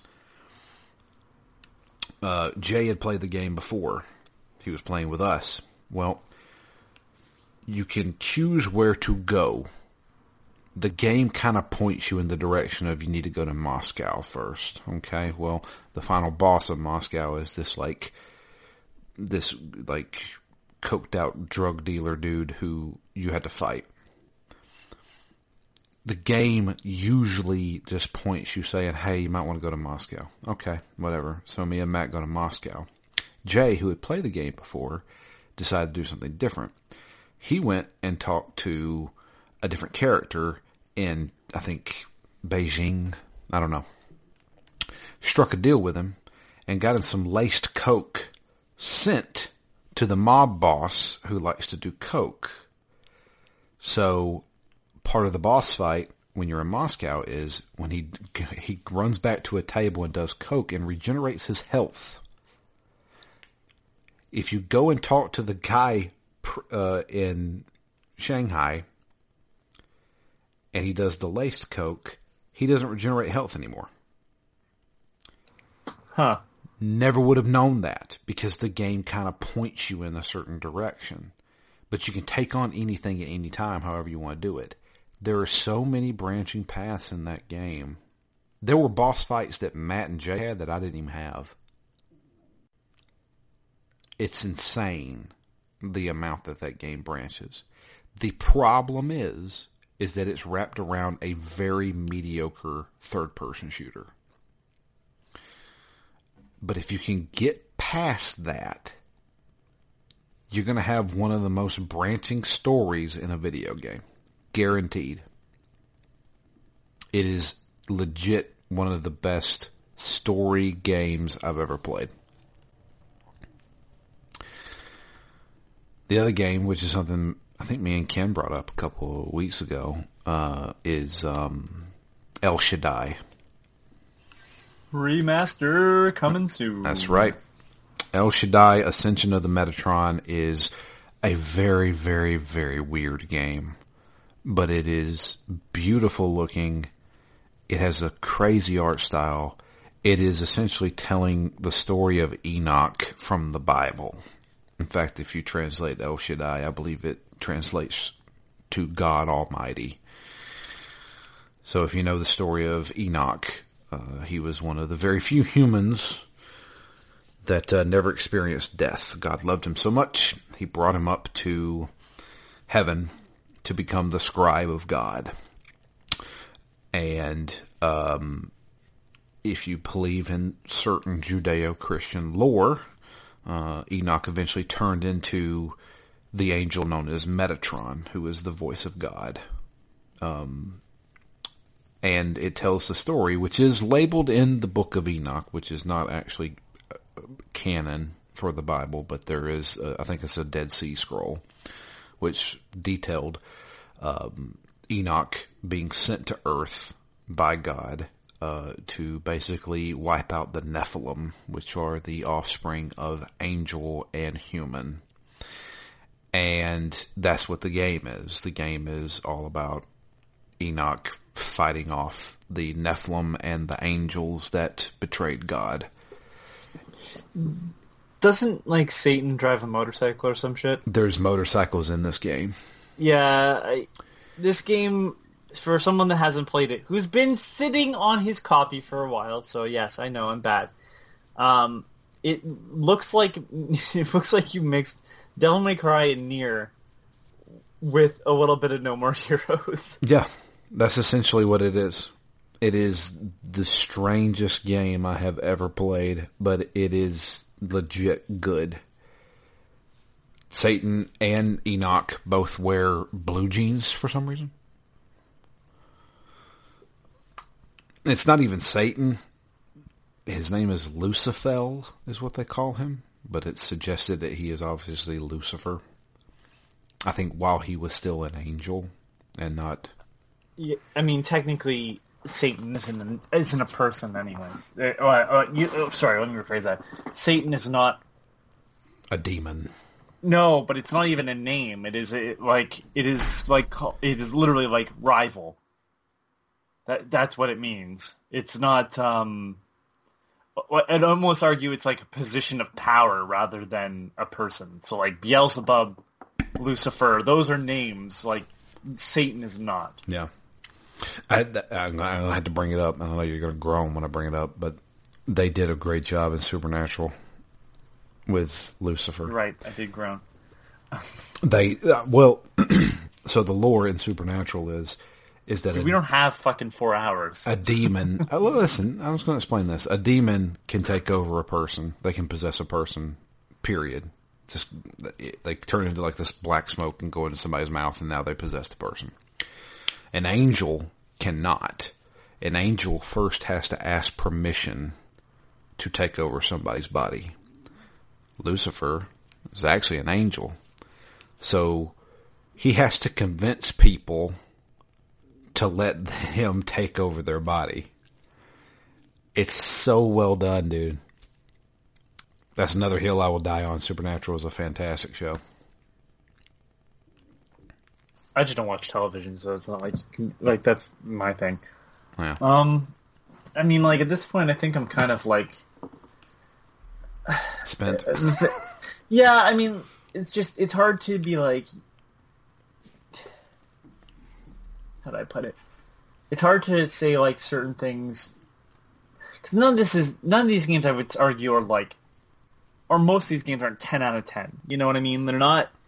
They all are flawed titles. Sure. That have more good than bad. You know, so like I've mentioned spy fiction a million times, so like what am I gonna say? It's Metal Gear Solid, everybody. If you like Metal Gear Solid, but it was like maybe this could be like more Mission Impossible-ish spy fiction for PS2. But you know, like that's just it. Like where do I draw the line of like, the game's not that good, but there's something to take out of it? It's like, you know, I don't want to say something where it's like, you know, not amazing. Because, like, I would, you know, sometimes I'll see, like, Jaws Unleashed is, like, a hidden gem. No. Jaws Unleashed is, like, a really weird, like, it is schlock. Like, it is something that, like, you and I would probably find more enjoyment in because we clearly have, like, a weird taste for jank. Yeah. And, you know, like, swiping a man across... escaping a lab by grabbing the scientist and then swiping the whole scientist across the card reader as Jaws is funny. But, like, is it great gameplay? Probably not. You know, it's made by Appaloosa, who did the great Echo Tides of Time title, so just imagine how good Jaws is running. You know, like, and then, like, I do have those problems of, like, because, like, I love The Darkness, not Darkness 2, but The Darkness, which is a great first-person shooter, but is it a hidden gem? Like, a lot of people talked about that game when it came out. Exactly. So it's like, but are people talking about it now? It's like, well, it's not the easiest thing to return to. You can play it on Xbox Series X if with backwards compatibility, but you know, I think part of it is like, I guess the thing to leave off with is, man, sometimes like part of me like came on and was like, do I want to mention some of this stuff? And I said, fuck it, why not? Most of it I'm not really too worried about because I know it's not coming back, or like if it comes back, okay, I have faith in the developers. But like, you didn't bring up Whiplash, which you had shown me, because it's not a good game. No, Whiplash is a great game. There's some issues with it for sure. But I don't think it's a hidden gem. And the only reason why I say that is because, like, Victor Lucas has talked about it, Nitro Rad has talked about it, PETA was, like, for that game because it was against animal testing, even though you flail a white rabbit around as your weapon, like a mace.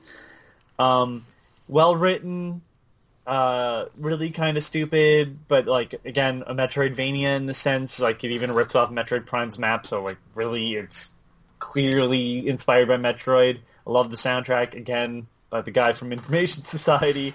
But, like, it's hard, because, like, my whole thing was, like, have I seen someone way bigger than us talk about this game?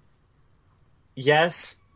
Have I seen other people talk about this game? Yes. And that's kind of where I try to judge. So I will be the first to admit, when you showed me Whiplash for the first time, that was the first time I'd ever heard of that game. That was actually another Blockbuster buy from me. So it's like, yeah, that's just it though. Like, I'm also a really bad judge because I have like a really weird knowledge of games that I never have played too. Like, I kind of have some sort of encyclopedic knowledge. I don't know everything, that's for fucking sure. So but like sometimes like the NES game there, Guardian Legend, like the fact that like I had like zero knowledge of that kind of blew my mind. Yeah. Because like, not to say that like I know every NES game, I sure as fuck don't, but something like that, I feel like I would have seen a sprite or something somewhere. Like, the fact that I've not heard anyone talk about it blew me away. Like, again, I know the name, I've heard it in passing, but like, that is just it. I've just heard that name in passing and nothing more. Yeah. So like, I was trying to figure out like, you know, what do you say? Like, you know, I would love to tell you, like, yeah, Shinobi for the PS2, but, like, Shinobi is a known entity. I feel like enough people know about it. Do people know about that it has a sequel called Nightshade? Maybe. Like, I'm not other people. And, like, there's so many fucking hidden gem lists out there that have just ruined me entirely. Like, is it not well known because it's not well known, or is it not well known because, like, literally they printed, like, 1,000 copies, it seems, and like the 1,000 people that have that game are never getting rid of it. Yeah, that's like I don't know if you remember correctly, but when Demon's Souls first came out, nobody knew what the fuck that was.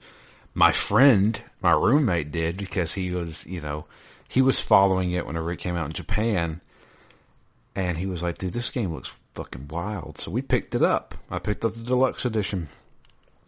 And then the next day, they're like, "We don't have any more copies of this game." And I'm like, "Okay," because he worked at GameStop. I was like, "Okay, well, this game's actually really cool. It's weird as shit, and nobody's talking about it, so we couldn't look up anything. There was no fact for it." And then within probably 3 weeks, they're printing more copies of that game because the word of mouth, the spread, saying, "Hey, you might want to check out this Demon's Souls game. It's weird." Yeah, and it led to, like, you know, not to say a glut, but, like, it led to a glut of, because it's the only word I have for it, of imitators and spiritual successors from that same team and stuff. And it's like, that's where I was like, you know, the same with Yakuza. Like, Yakuza, like, was a hidden gem. Oh, God, yeah. But look what's happened to it now. And Everybody I'd argue that, knows Yakuza. like, the examples that I was thinking of where I'm like, do you really want to? It's like, do I really want to? Like, look at what happened to Earth Defense Force. Yeah. That game is annualized. And it don't need to be. Deadly Premonition got a sequel. That was a fucking mistake from all accounts. So it's like this weird thing where it's like, I don't have an issue talking about certain things, like the Call of Juarez game that we played that we seem to have a better opinion of than everybody else on the face of the planet. Yeah. I don't have an issue with that game, though. Like, I thought it was decent when played with co-op, and, like, I don't have some fear that, like, oh no, we're gonna inspire more of this. Because, like, that's just it. Like, I don't... Like, looking at my list, like, Rocket Slime, well, there are 2 other games. I would just like those translated. We're never getting another Graffiti Kingdom. KoroQ, I don't think there's been a game since the Wii. Anima Gate of Memories, there are 2. I don't think there's any more in the pipeline. I think they said there was, but Rabbids, I can't stop if I wanted to. You know, so it's just like a lot of the stuff that I brought up, like, is independent, so it's not like I have to worry about like them pumping out sequels constantly, or like licensed stuff that is never going to be that because it just can't be. Right? Like I think one of the bigger things where I can see like there being more of a cult following was like Spider-Man 2, which I know sold a bunch of copies, but like Spider-Man 1, the first one off of the movies, that's a great game that a lot of people don't talk about. And then Spider-Man 2 was a better game by all accounts, except that I got rid of the stealth stuff, which I liked in the first game. And then look what happened with that, like Spider-Man 3, Spider-Man Web of Shadows, Amazing Spider-Man 1 and 2. Like, one of those is a good game. Yeah. And it's just like, I always fear, like, talking too positively about something that is good that a lot of people may not be focused on, and all of a sudden, like, just picks up, like, like, what does the publisher do is fucking look at what happened with Assassin's Creed. That's true. Everything's gotta fucking be a chart with icons, and it's just like, I know those are big companies, but it's just, I don't need another Whiplash game ever. Yeah. As much as I love Whiplash. Eidos has other things. I don't think Crystal Dynamics is going to be like, what if we did a Whiplash game? True. But I do have a couple of emails talking about hidden gems. Yeah, let's do it. Okay. Our first one comes in from Chad. He says, howdy guys. You frequently talk about games with divergent narratives based on choices, so I have what I would consider a hidden gem for y'all. The Banner Saga trilogy.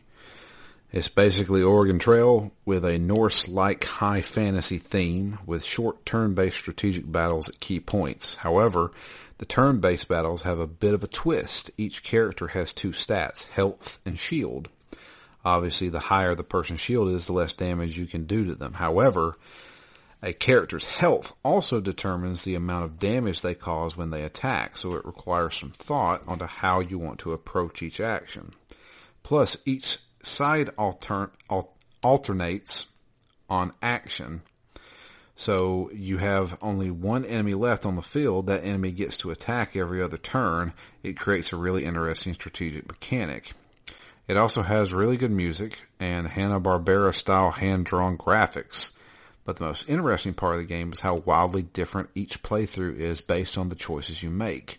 It's written by some ex-BioWare writers, so they knew what they were doing. The choices aren't easy either. More than a handful are excruciating because they seem like a no-win situation, but in a good way. Your choices have real consequences that result in deaths of companions, who you meet along the way, the places you visit, alliances broken, etc. On top of that, you are responsible for a whole caravan and their well-being. By the time I got near the end of the Banner Saga 3, I was legitimately concerned about whether I would be able to beat the game because of the results of my choices. It was agonizing and awesome. I guarantee every playthrough will be different. All 3 games or the whole saga takes about 30 hours to complete. Definitely worth a try. I think it's available on basically everything, including iOS. Well, I have a suggestion for him, and it's called Ash of God's Redemption, because afterwards I found out that game, after I wrote my review, I found that game, that was like my second review, I think. I found out that it was basically a Banner Saga ripoff, which it is, and knowing that the Banner Saga has the same thing where you alternate turns, I hated that, because like, that, the whole idea is like, and this is me just being an RPG guy and like trying to be like, stats matter, your attack pattern should be based off of like how fast a character is. And so when the idea of like alternating turns, if there's one enemy left, he gets to go after every other enemy. Like, the idea of turn-based combat is that it's a fight that's taking place in seconds, but spread out over minutes, right? So it's like he's moving at hyper speed. I hated it. I hated it so much, and I know that's just a personal preference thing. But I liked the story of Ash of God's Redemption. It's not the same as Banner Saga with choices like that, but there are some elements where you do have to make a choice, and it does give you a different ending. I believe I got a bad ending in mine, but like it was like took me like 44 hours or something like that on my play log, and I had that thing set to auto battle at one point. So, what was that? That Viking game that you played? That you actually got into? Finland. Dead in Finland. And then they fixed it. They took my. I'm sure I'm not the only person that was like critical of it, but they took my criticism and was like, yeah, okay, so the randomization has some issues, so we fixed it and like made it more random, because I felt like it didn't feel like a real dice roll sometimes. Like any virtual dice roll sucks because it's not like a dice roll, plain and simple. Or if it's a really good system and it feels like a dice roll, it may not feel like a dice roll because you're not rolling an actual dice, so it doesn't feel like chance. It feels like a... Anyways, they went and changed it, so you have the choice, and then there's a bunch of different modes, and you slowly explore the island. And yeah, Dead in Finland is a great game. Thank you for reminding me, Drew. Yeah. It's actually free on Epic Game Store right now. Tharsis was like that. Tharsis is the weirdest freaking game ever. I reviewed it, and it is literally dice rolls. You roll dice, you see the dice on your screen. Death Yahtzee. It is that game. Yahtzee, you have to put the dice in the spots, and you get the red dice, and you're like, oh shit. So you get red dice if you end up eating your crewmates.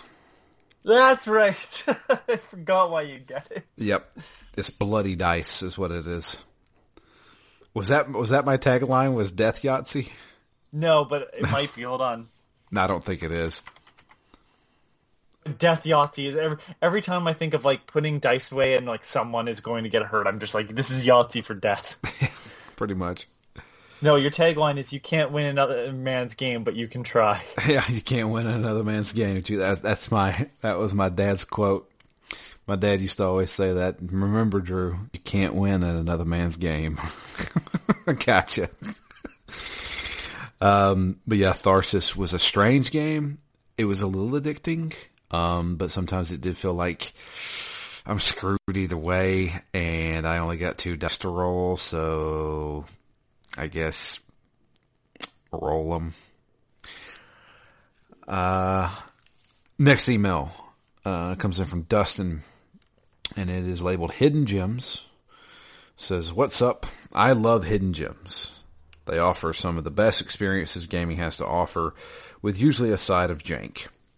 Some don't even have jank, but for some reason just fly under everyone's radar. I'm not sure what I want to focus on for sure in this email, since there's so many. This could be 5 or 6 intermission topics.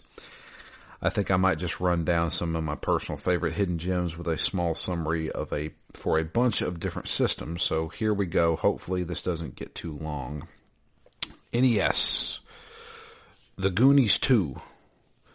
Metroid-style game that's a sequel to the movie. I absolutely loved this game, and it was the very first game I beat. I would routinely beat it one sitting, even though it had a password system. As a kid, I didn't understand how to use it. Princess Tomato in the Salad Kingdom. I've never heard of this game. I played this for the first time maybe 3 years ago now. It's a first-person adventure dungeon crawler. I was very impressed with the game, from its quirky art style to figuring out the puzzles to get around town. It captivated me in a way not very many games do nowadays.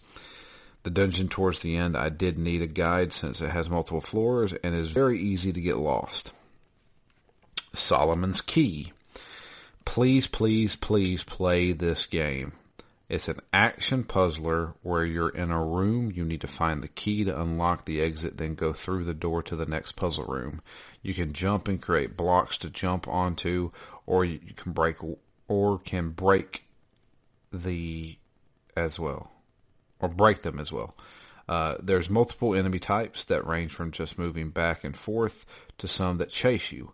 Such an underrated game that I would love to see a modern version of. The Guardian Legend. Think Blaster Master with shoot 'em ups in between the stages. Okay, well there you go. Somebody else has heard of the Guardian Legend. Sweet Home. Amazing horror RPG only released in Japan. I still really want Phoenix Down to do this game for Halloween since there's fan translations easily available, plus the main inspiration for Resident Evil.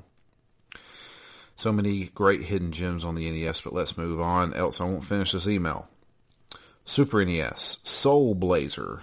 Great action RPG from Enix, part of the Illusions of Gaia and Terranigma trilogy? Yeah, Terranigma. Okay. Yeah, I have Terranigma and Illusion of Gaia, but I've never played Soul Blazer.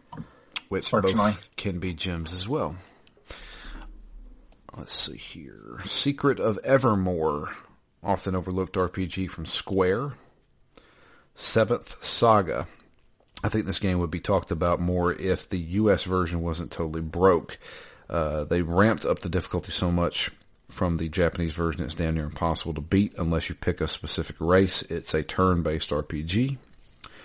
Ogre Battle. Great real-time strategy RPG. It's tough to categorize this since it's its own genre. N64. Mischief Makers. Weird Japanese 2D action platformer. Shake Shake. Hybrid Heaven. Quirky RPG from Konami with wrestling moves in a sci-fi setting. I had played Hybrid Heaven, and that's a running joke on the N4G radio. I don't think that game's that great. It's weird, and it did have some things that I had never seen before. That game's kind of bad, though. GameCube, Baten Kaitos, card-based RPG. Donkey Konga, rhythm game with bongo controller, great for parties. Wii, Fragile Dreams, Farewell Ruins of the Moon. Creepy game having you explore an apocalyptic setting with a flashlight with some fighting thrown in. This game really scratched an itch for me, and I loved every minute of it. I feel like I played this game. It's a rare game. I feel like I played this game. Is it like do you play as like a little girl? I don't, listen, you're asking me to distinguish between an anime boy and an anime girl, and with like a stick or something? Yeah, she got red hair. Like a blue jacket. I can't remember now. It's very anime looking. Like, you know what? It looks a bit like Valkyria Chronicles at times. Like, okay. Art style, I guess. That's the best description I can have of it. Okay. I know the game. I've only ever seen one copy come up for sale, and I did not have the money for it. Gotcha. So, another game on the Wii, Pandora's Tower. Action game where you're climbing a tower, fighting bosses at the end of each floor, trying to find a cure for a dying girl. Part of the Rainfall collection of Japanese games that also included Xenoblade Chronicles and The Last Story. Wii U. Zombie U. Great survival horror game that was ported to other systems, but the Wii U is the definitive since you're rummaging in your backpack. It's on the Wii U pad since there's no pause in the game, and you can be attacked whenever. It added to the suspense. Also, when you died, you could find your old character in zombie form, kill them, and get your stuff back. Best launch game of the system. Nintendo Land. Collection of minigames based on Nintendo IPs. Most of them were very enjoyable. The Decay Minecart game was fantastic. Holy cow, guys, there's a lot. I might just end it here, though. I barely scratched the surface. I hope you guys do another intermission on this topic, and I can get into some Sony and Microsoft consoles. Quick shout-outs to Tokyo Jungle, Elix, Legend of the River King. Oh, shit! And Earth Atlantis. Earth Atlantis is on PS4. He says, play this game. I have never heard of Earth Atlantis. Oh, I do know this game. Okay, well, oh, shit. You know what? I think I thought this was Aquatic Adventures of the Last Human. That's what I think happened, because I do recognize it. It looks like a, I don't want to say it looks like a map, but it's like, it's that sort of beige coloring for everything. Right, yeah, I'm looking at it right now. Original monster hunting gameplay, search and hunt down dreadful sea monsters and explore. Well, this sounds it's not for me because even though it doesn't look terrifying, I hate the water. Yeah. I've never heard of this game. This looks cool. I probably skipped over it seeing it on sale on Switch, so I'll keep my eye out for it. Earth Atlantis. Okay. I'll keep it up. But that's pretty much it. Tokyo Jungle I was addicted to for like 2 weeks. And then Elix I heard was like hard as balls. Yeah, Elix is great. The difficulty curve is not. That's the problem. Yeah, there you go. There's your 2 emails. Thank you both for those emails. Hidden gems seem like a pretty popular topic. I'm sure I could scrape through more. It's just like part of the problem is I have such a big backlog that I have to play that I can't speak to some of the stuff. Yeah. I'm the exact same way. There's just tons of stuff that I want to play. Is The Adventures of Darwin good? I don't know. I bought it because it was weird and it looked like Pikmin with cavemen. You know what I did? You remember you sent me that video of that guy playing through the Curse of the Druids? Oh, Mystery of the Druids. Mystery of the Druids. And I went back and finished that video. That's the kind of game that I would probably sit down and play if I was like 22. Just because of how dumb it is. I do have to say the fact that he poisons, I'm talking about Mandalore Gaming's Mystery of the Druids video, but I do like the fact that he poisons a homeless man as one of the puzzles. And that's like the only solution to that. To steal his change! Yeah. So I can make a phone call because he's a useless detective that spent all of his money on pizza. Mm-hmm. Oh, God. That's a weird ass game. Fucking the other detective hates him. Right, all the other detectives hate him, rightfully so. Yep. Yeah.